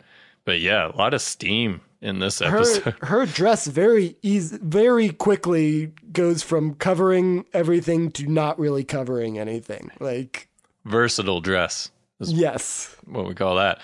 Yeah, the last episode had a literal steam room in it. And it doesn't have anything on the steam we're seeing in this episode. It is. Whew, also, there is some like very sort of like late 90s porno music playing in the back. It's just like, boom. Maybe that's what he was listening to on the iPod. He's like, just think about having sex with that lady. It's pretty much like Pure Moods, but there's just like a little bit more like beat to it. Yeah, it's a little groovier. So while they're hooking up, who should walk in to the pool house but Marissa Cooper, ladies and gentlemen. And so, yeah, total boner killer. All right. Also, maybe Gabrielle, lock that door when you're. You knew why you came in there. You just click that lock. You didn't come to play the pirate game some more. Yeah, you don't want Seth busting in being like, hey guys, I finally found Pro Skater 3. It's like, nah. There's literally 150 people right outside the door. Consider locking it if you want to hook up with this minor. I don't know. Yeah. Just a thought. Or again, use one of the 6 guest rooms in the house. Yes. That we know exist, and you can't tell us otherwise. You think they have like Sandy and Kirsten have like a sex swing room or something? They're just like how many? I'll just go stay in a guest room. This one here. They're like, no, don't open that door. That's it's like boxes we haven't fully unpacked, and it's embarrassing. So just don't, for the love of God, don't open that door. Yeah, I wonder. I wonder. So Marissa's just like, sorry, and she bails, and then Marissa's all sad and shit, and she runs to Luke and starts like making out with him. And she's just like, let's leave. Let's go. Let's get out of here. Luke is like mid-conversation with somebody, and Marissa like grabs his face and he's like, hey, babe. And they just start making out. And the person that he's talking to just like turns around and walks away. Like, it's such a weird. Oh, I mean, what would you do?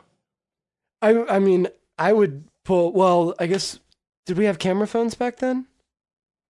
No, sure, yeah, like we'll also be like, oh, all right, nice talking to you, Luke. Yeah, like, well, what could Luke have been talking about? Well, I guess he has some stories. He's like, yeah, and I got shot in the arm. Yeah, I totally changed my life. Now I'm, volunteering, and I'm I was heading down a dark path, but I'm recycling now. Like, everything's different. So Luke's like, okay, cool, let's go. My parents are out of town. Let's go to my place. She's like, sure, whatever. Ryan, they like get in Luke's truck, and Ryan's like chasing after her, of course, because he's just like, oh, wait, what? Why did you come in? I don't know why. He's always chasing after her. And then it becomes this thing, and like the last, because they do have sex, and the show ends with her telling Ryan, you're too late. So it's like this whole thing is like, I gotta stop them from having sex. Like he wants to be the one that takes her virginity, not which Luke. Is weird. Yeah, I would think that like very Ryan, strange thing. Like, why is it such a big deal? Like, I think Ryan's been banging since he was like 12, probably. Yeah, Ryan has had sex before, and Luke also has too. From what we know. Oh yeah, Holly. So yeah, it's weird. Kind of it's like this MacGuffin, Marissa's virginity. Yeah. It's kind of like motivating all these boys. Although not to pressure her into having sex before she's ready, but it does. No, yeah, exactly. Like they're putting a lot of importance on this, and Ryan is like, I gotta stop. Like, do you think if she wasn't a virgin anymore, do you think he would be so intent on like chasing after the truck to stop them? Like, it's weird. I would hope so. I mean, like, I honestly didn't think that was why he was chasing after her. Like, I thought he just like wanted to, like, I think like sex is not the most important thing in this scenario. But then again, I'm not a 17-year-old boy. Maybe sex is all that matters in this case. I guess I'm looking too much into the "you're too late" that she says at the end. "You're too late" line. Yeah, that kind of came out of nowhere. I felt like if I were Ryan and she said that, I would have just been like, "What are you talking about? Too late? What do you mean? I'm just trying to talk to you. Like, we haven't even kissed yet. Like, what do you? I'm too late. Too late for what?" Yeah, that would have gone way over my head. So then we go to, Ryan's chasing after Marissa, and Luke take off in Luke's truck. And then we get another like one-er shot where they're kind of jumping around from character to character in the living room. We start with like Jimmy and Caleb walking and talking together. And then the camera kind of stops on Seth and Summer for a beat, talking to like rich guy number 2. And Seth is just like visibly bored out of his mind right now. He's just like looking up at the ceiling with his mouth open, just like, oh, what the fuck is going on? And yet he's still like sticking it out with Summer for whatever reason, even though she sucks so bad. But then the camera keeps moving, and we move over to I believe Caleb and Jimmy. And yeah, they're just like finishing up their conversations, like just like the good old days. Hey, well, see you later, buddy. Love you, dude. Bye. And then see somebody at the other end of the room. Points across the room. Yeah. And then Julie approaches Jimmy and she's like, that looks like that went well. And Jimmy's like, yeah, he's a great guy. He's not going to hire me. No, sorry. The old bait and switch, Jimmy. And then Julie's like, starts to leave. Jimmy's like, where are you going? She's like, I'm going to go finish what you started.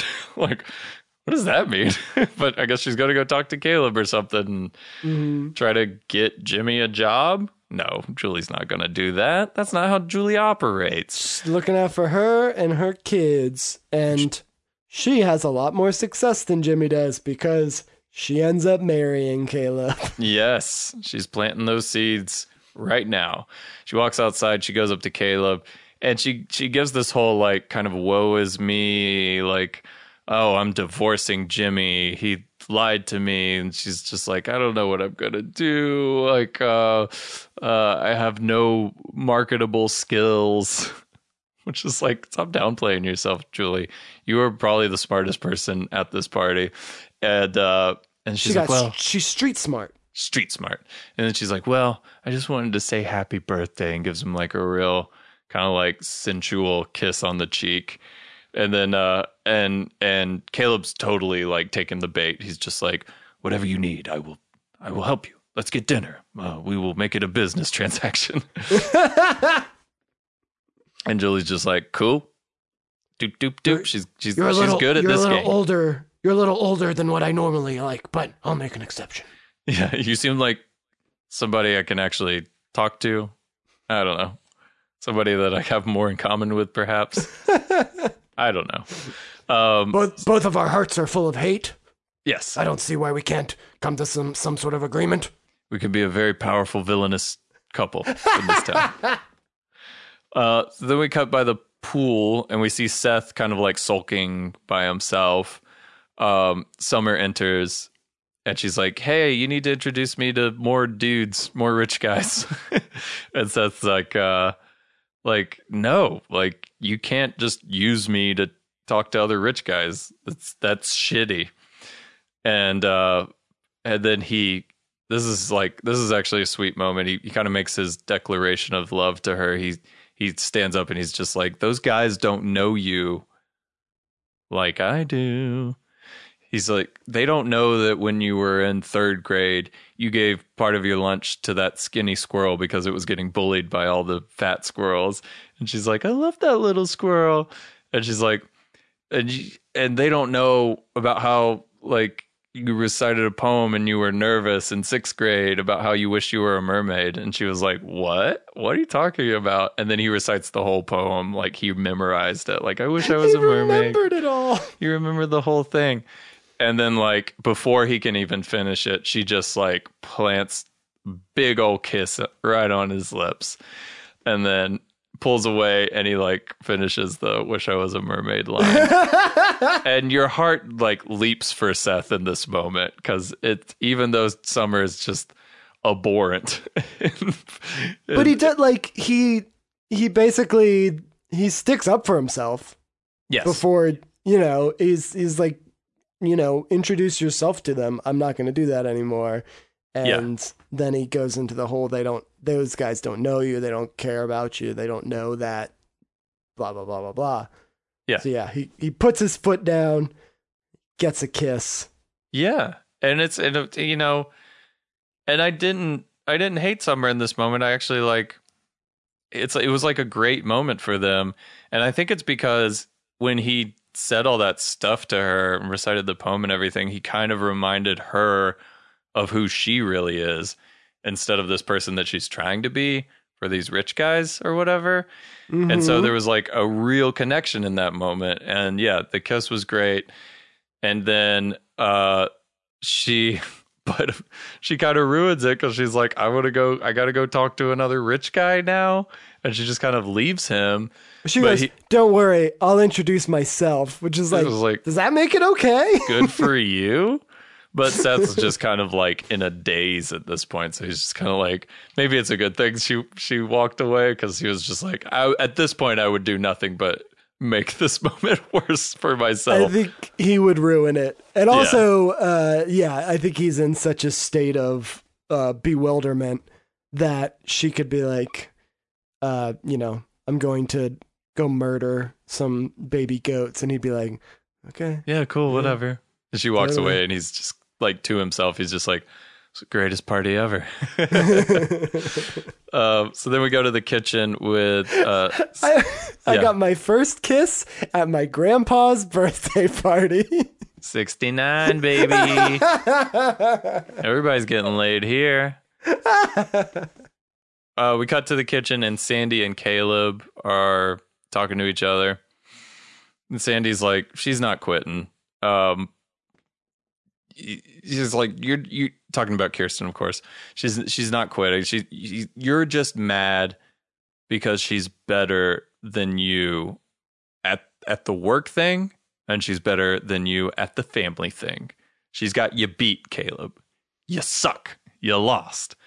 Just let her keep her job, dude. And then Caleb's like very dismissive because, you know, he has to like hold all the cards and be like, he would never like agree to Sandy's demands. So he's just kind of like, I need a corkscrew. Like, I'm just going to drink more wine, whatever. It's the perfect Sandy Cohen way of basically, he's essentially like fixing the situation, but he's also going to throw some jabs in it at Caleb because he doesn't like the guy. But he's like fixing things between Caleb and Kirsten. Yes. He's also like, she's better at you than this, and you're like mad because she's so successful, kind of thing. Right, yeah. And so, yes, and it works because then we cut to outside with Kirsten, and Caleb enters, and Caleb says, you know, this was a great party. Your mom would have loved it. And then he like, this is where he's vulnerable. He says like, I miss her. He's like, I miss your mom. And Kirsten's like, I do too. And Caleb like kind of inquires about her sister, which is the first you're hearing about the little sister. Which we get this to meet. Is good. This is, I feel like they do a good job of this because we heard about Caleb, you know, 3 or 4 episodes ago. Yes. So we weren't just immediately like, who is this guy? Like, where'd you come from? Yeah. Yeah. They're kind of like foreshadowing Haley, who's going to enter pretty soon, I think. I think the New Year's Eve episode is the first time we meet her. Right. Because she throws that rager. Yeah. Which I immediately, I was like, well, on the previously on, for that episode, we're going to see a snippet of this scene where he's like, have you heard from your sister? Oh, definitely. Yeah. Oh, that's fun. Yeah. You figure out those moments. And then Kirsten's like, yeah, I tried to get her to come to the party, but I couldn't find her. Like her phone's been disconnected or whatever. Cause she's like a traveler, free spirit type. Caleb's like, I'm working you too hard. And Kirsten's like, oh, well, I want you to be proud of me. And then Caleb's like he brings up Ryan again. He's like, he took in that stray kid. He's like, that's something your mom would have done, probably. And then Kirsten's like, yeah, but she would have done it just to piss you off. I love just that. To be clear, yeah, Caleb never says that he's proud of her. I was like, there's that moment where neither of them are speaking. I'm just like, just fucking say it. And he's just like, that's not who he is.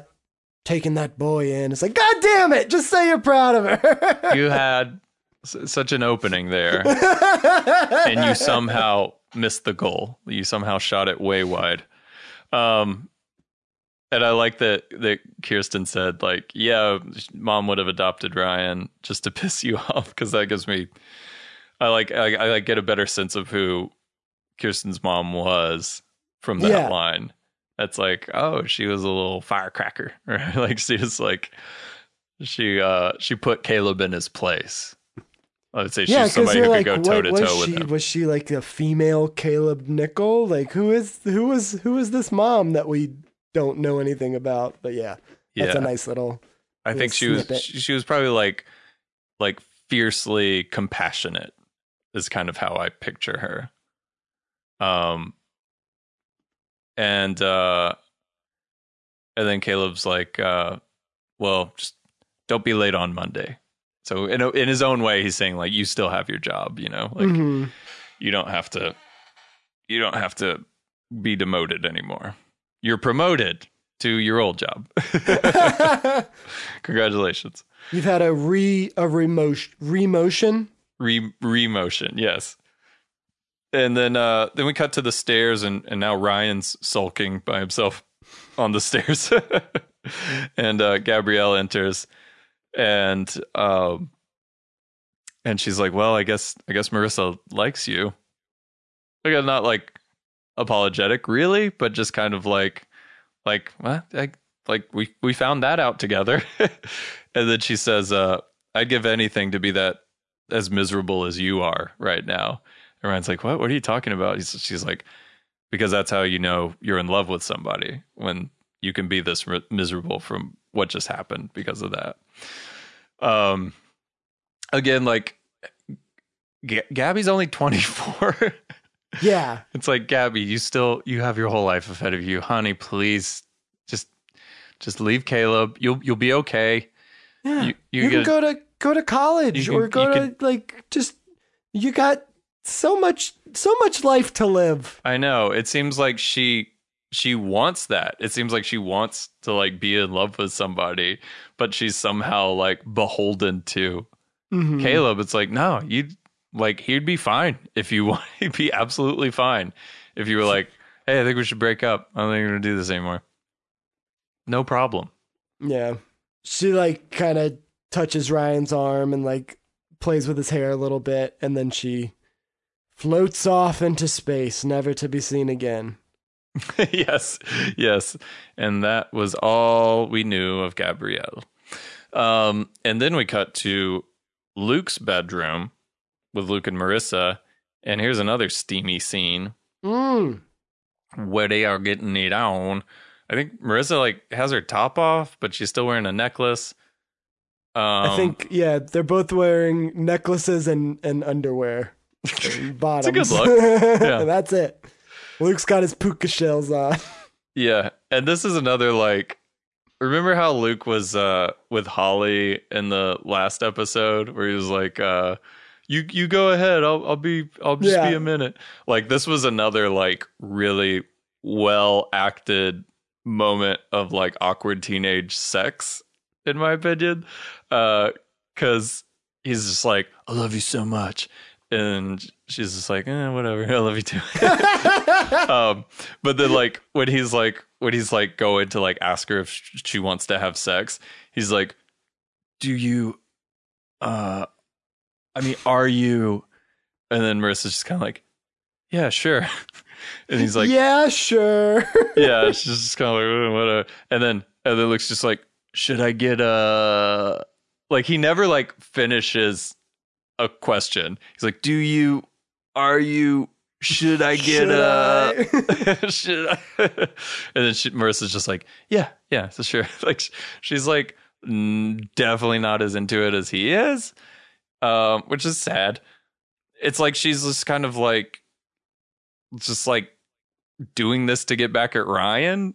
Yeah, that's what I wrote. I was like, after she walks in on him making out with Gabrielle, then immediately she's like, "I gotta fuck Luke in retaliation." Yeah. Why?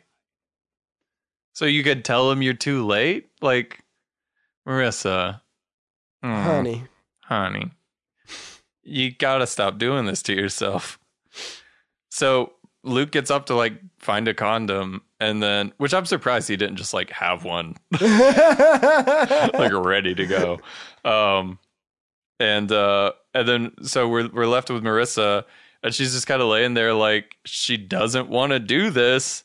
So unhappy. It makes the whole thing really sad. Yeah. Fuck. It's like, dude, not a big deal. First of all, sex, not a big deal. Yeah. Second of all, like this isn't, I don't know what you expect to happen from this. Like, other than you just get to be unhappy with Luke some more while Ryan's like upset with you? Like, what are you doing? I don't understand.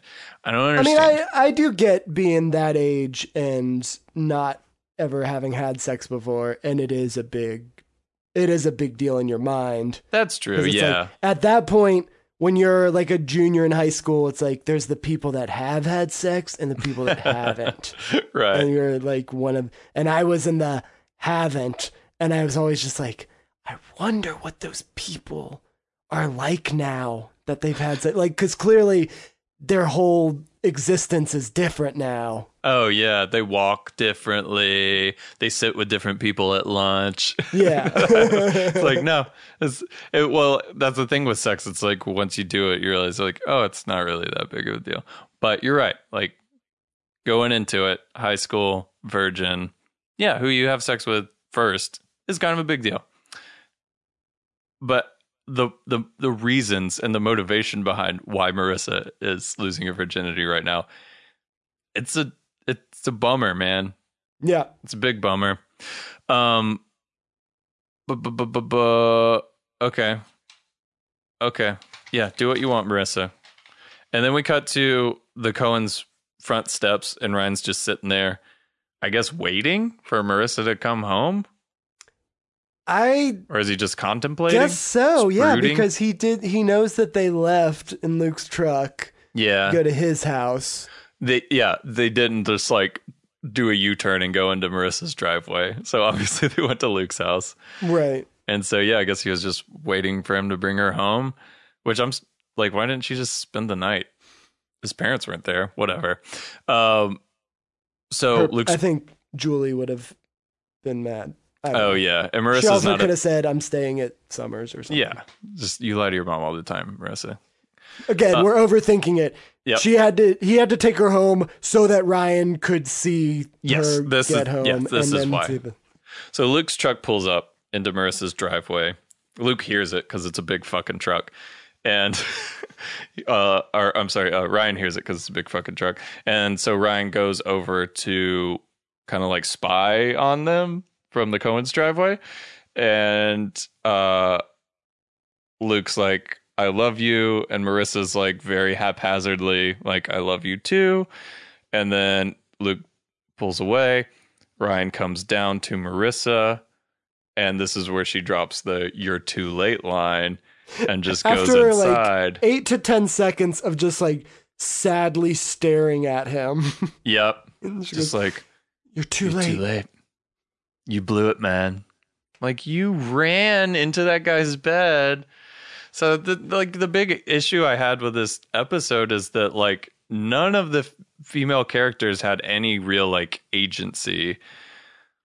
So you have Marissa, who is just like torn between these two boys the whole time and like really can't make up her mind, so much that she goes to Ryan and she's like, you tell me what to do. Like, take some fucking responsibility for yourself, take some agency for yourself.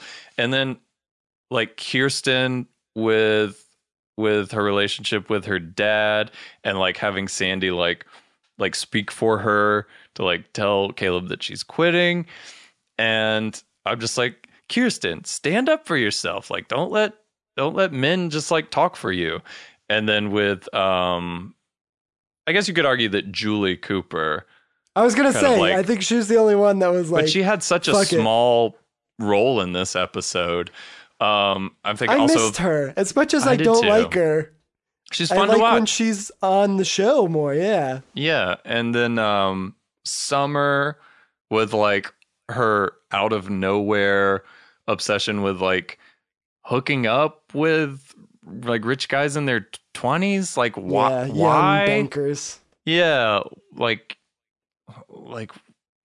doesn't make any sense to me. And then with Gabrielle, with her relationship with Caleb, like at least she was like kind of like in on it and like I don't think she was like necessarily being taken advantage of because it was like an agreement that it was like very consensual.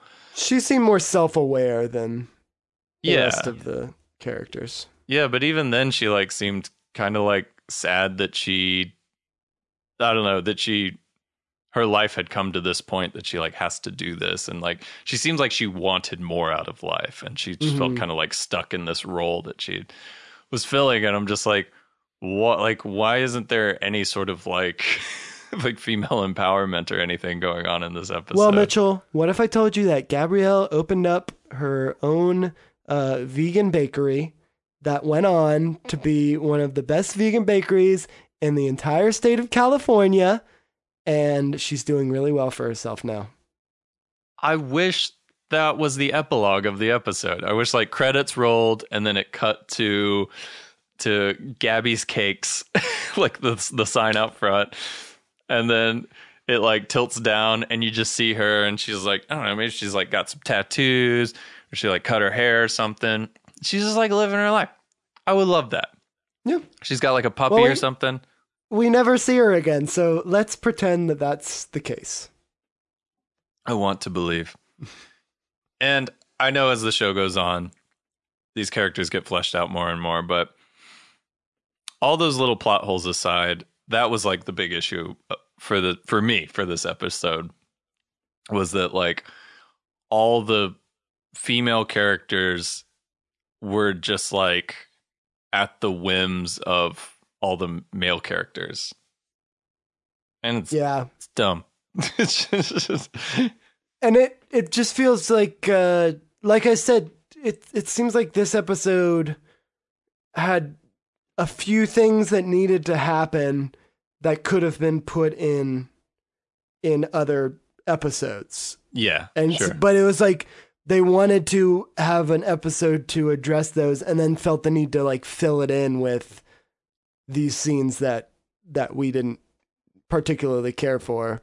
And yeah, it just seems like they're like, I don't know, let's just make it so that there's drama between and you know, she's dependent on him, or you know, like, right. I don't know. It's some kind of like throwaway scenes, it felt like.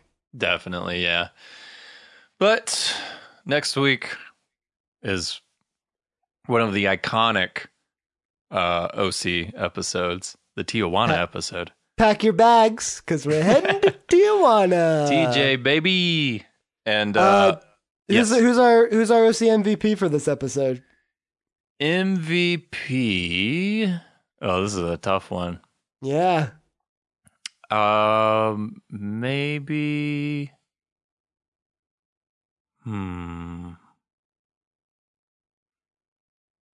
Maybe Seth? Let's give it to Seth, because that's who I was going to say. Similar to, we gave it to Ryan last week as like a accumulation of what he's done in other episodes. But yeah. Seth fucking stood up to Summer and got his first kiss, and yeah. Yeah, and he like he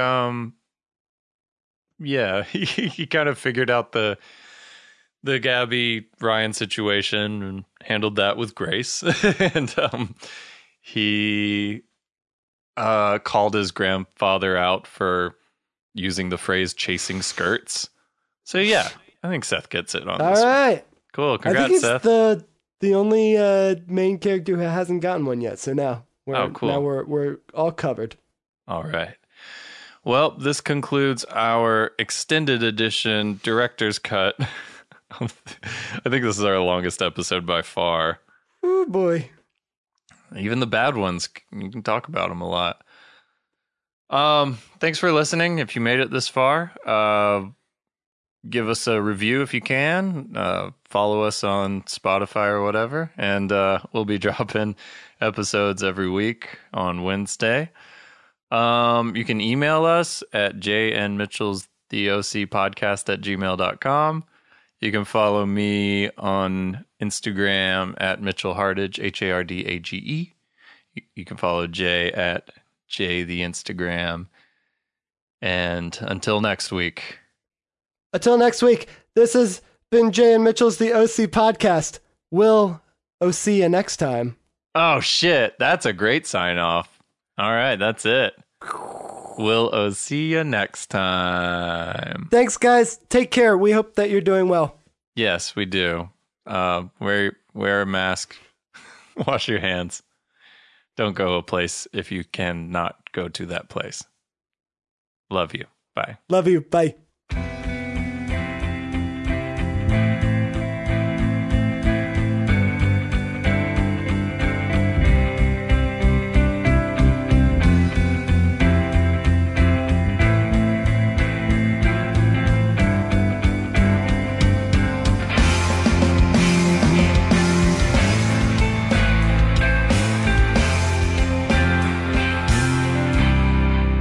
This podcast is a Kitty Wing production.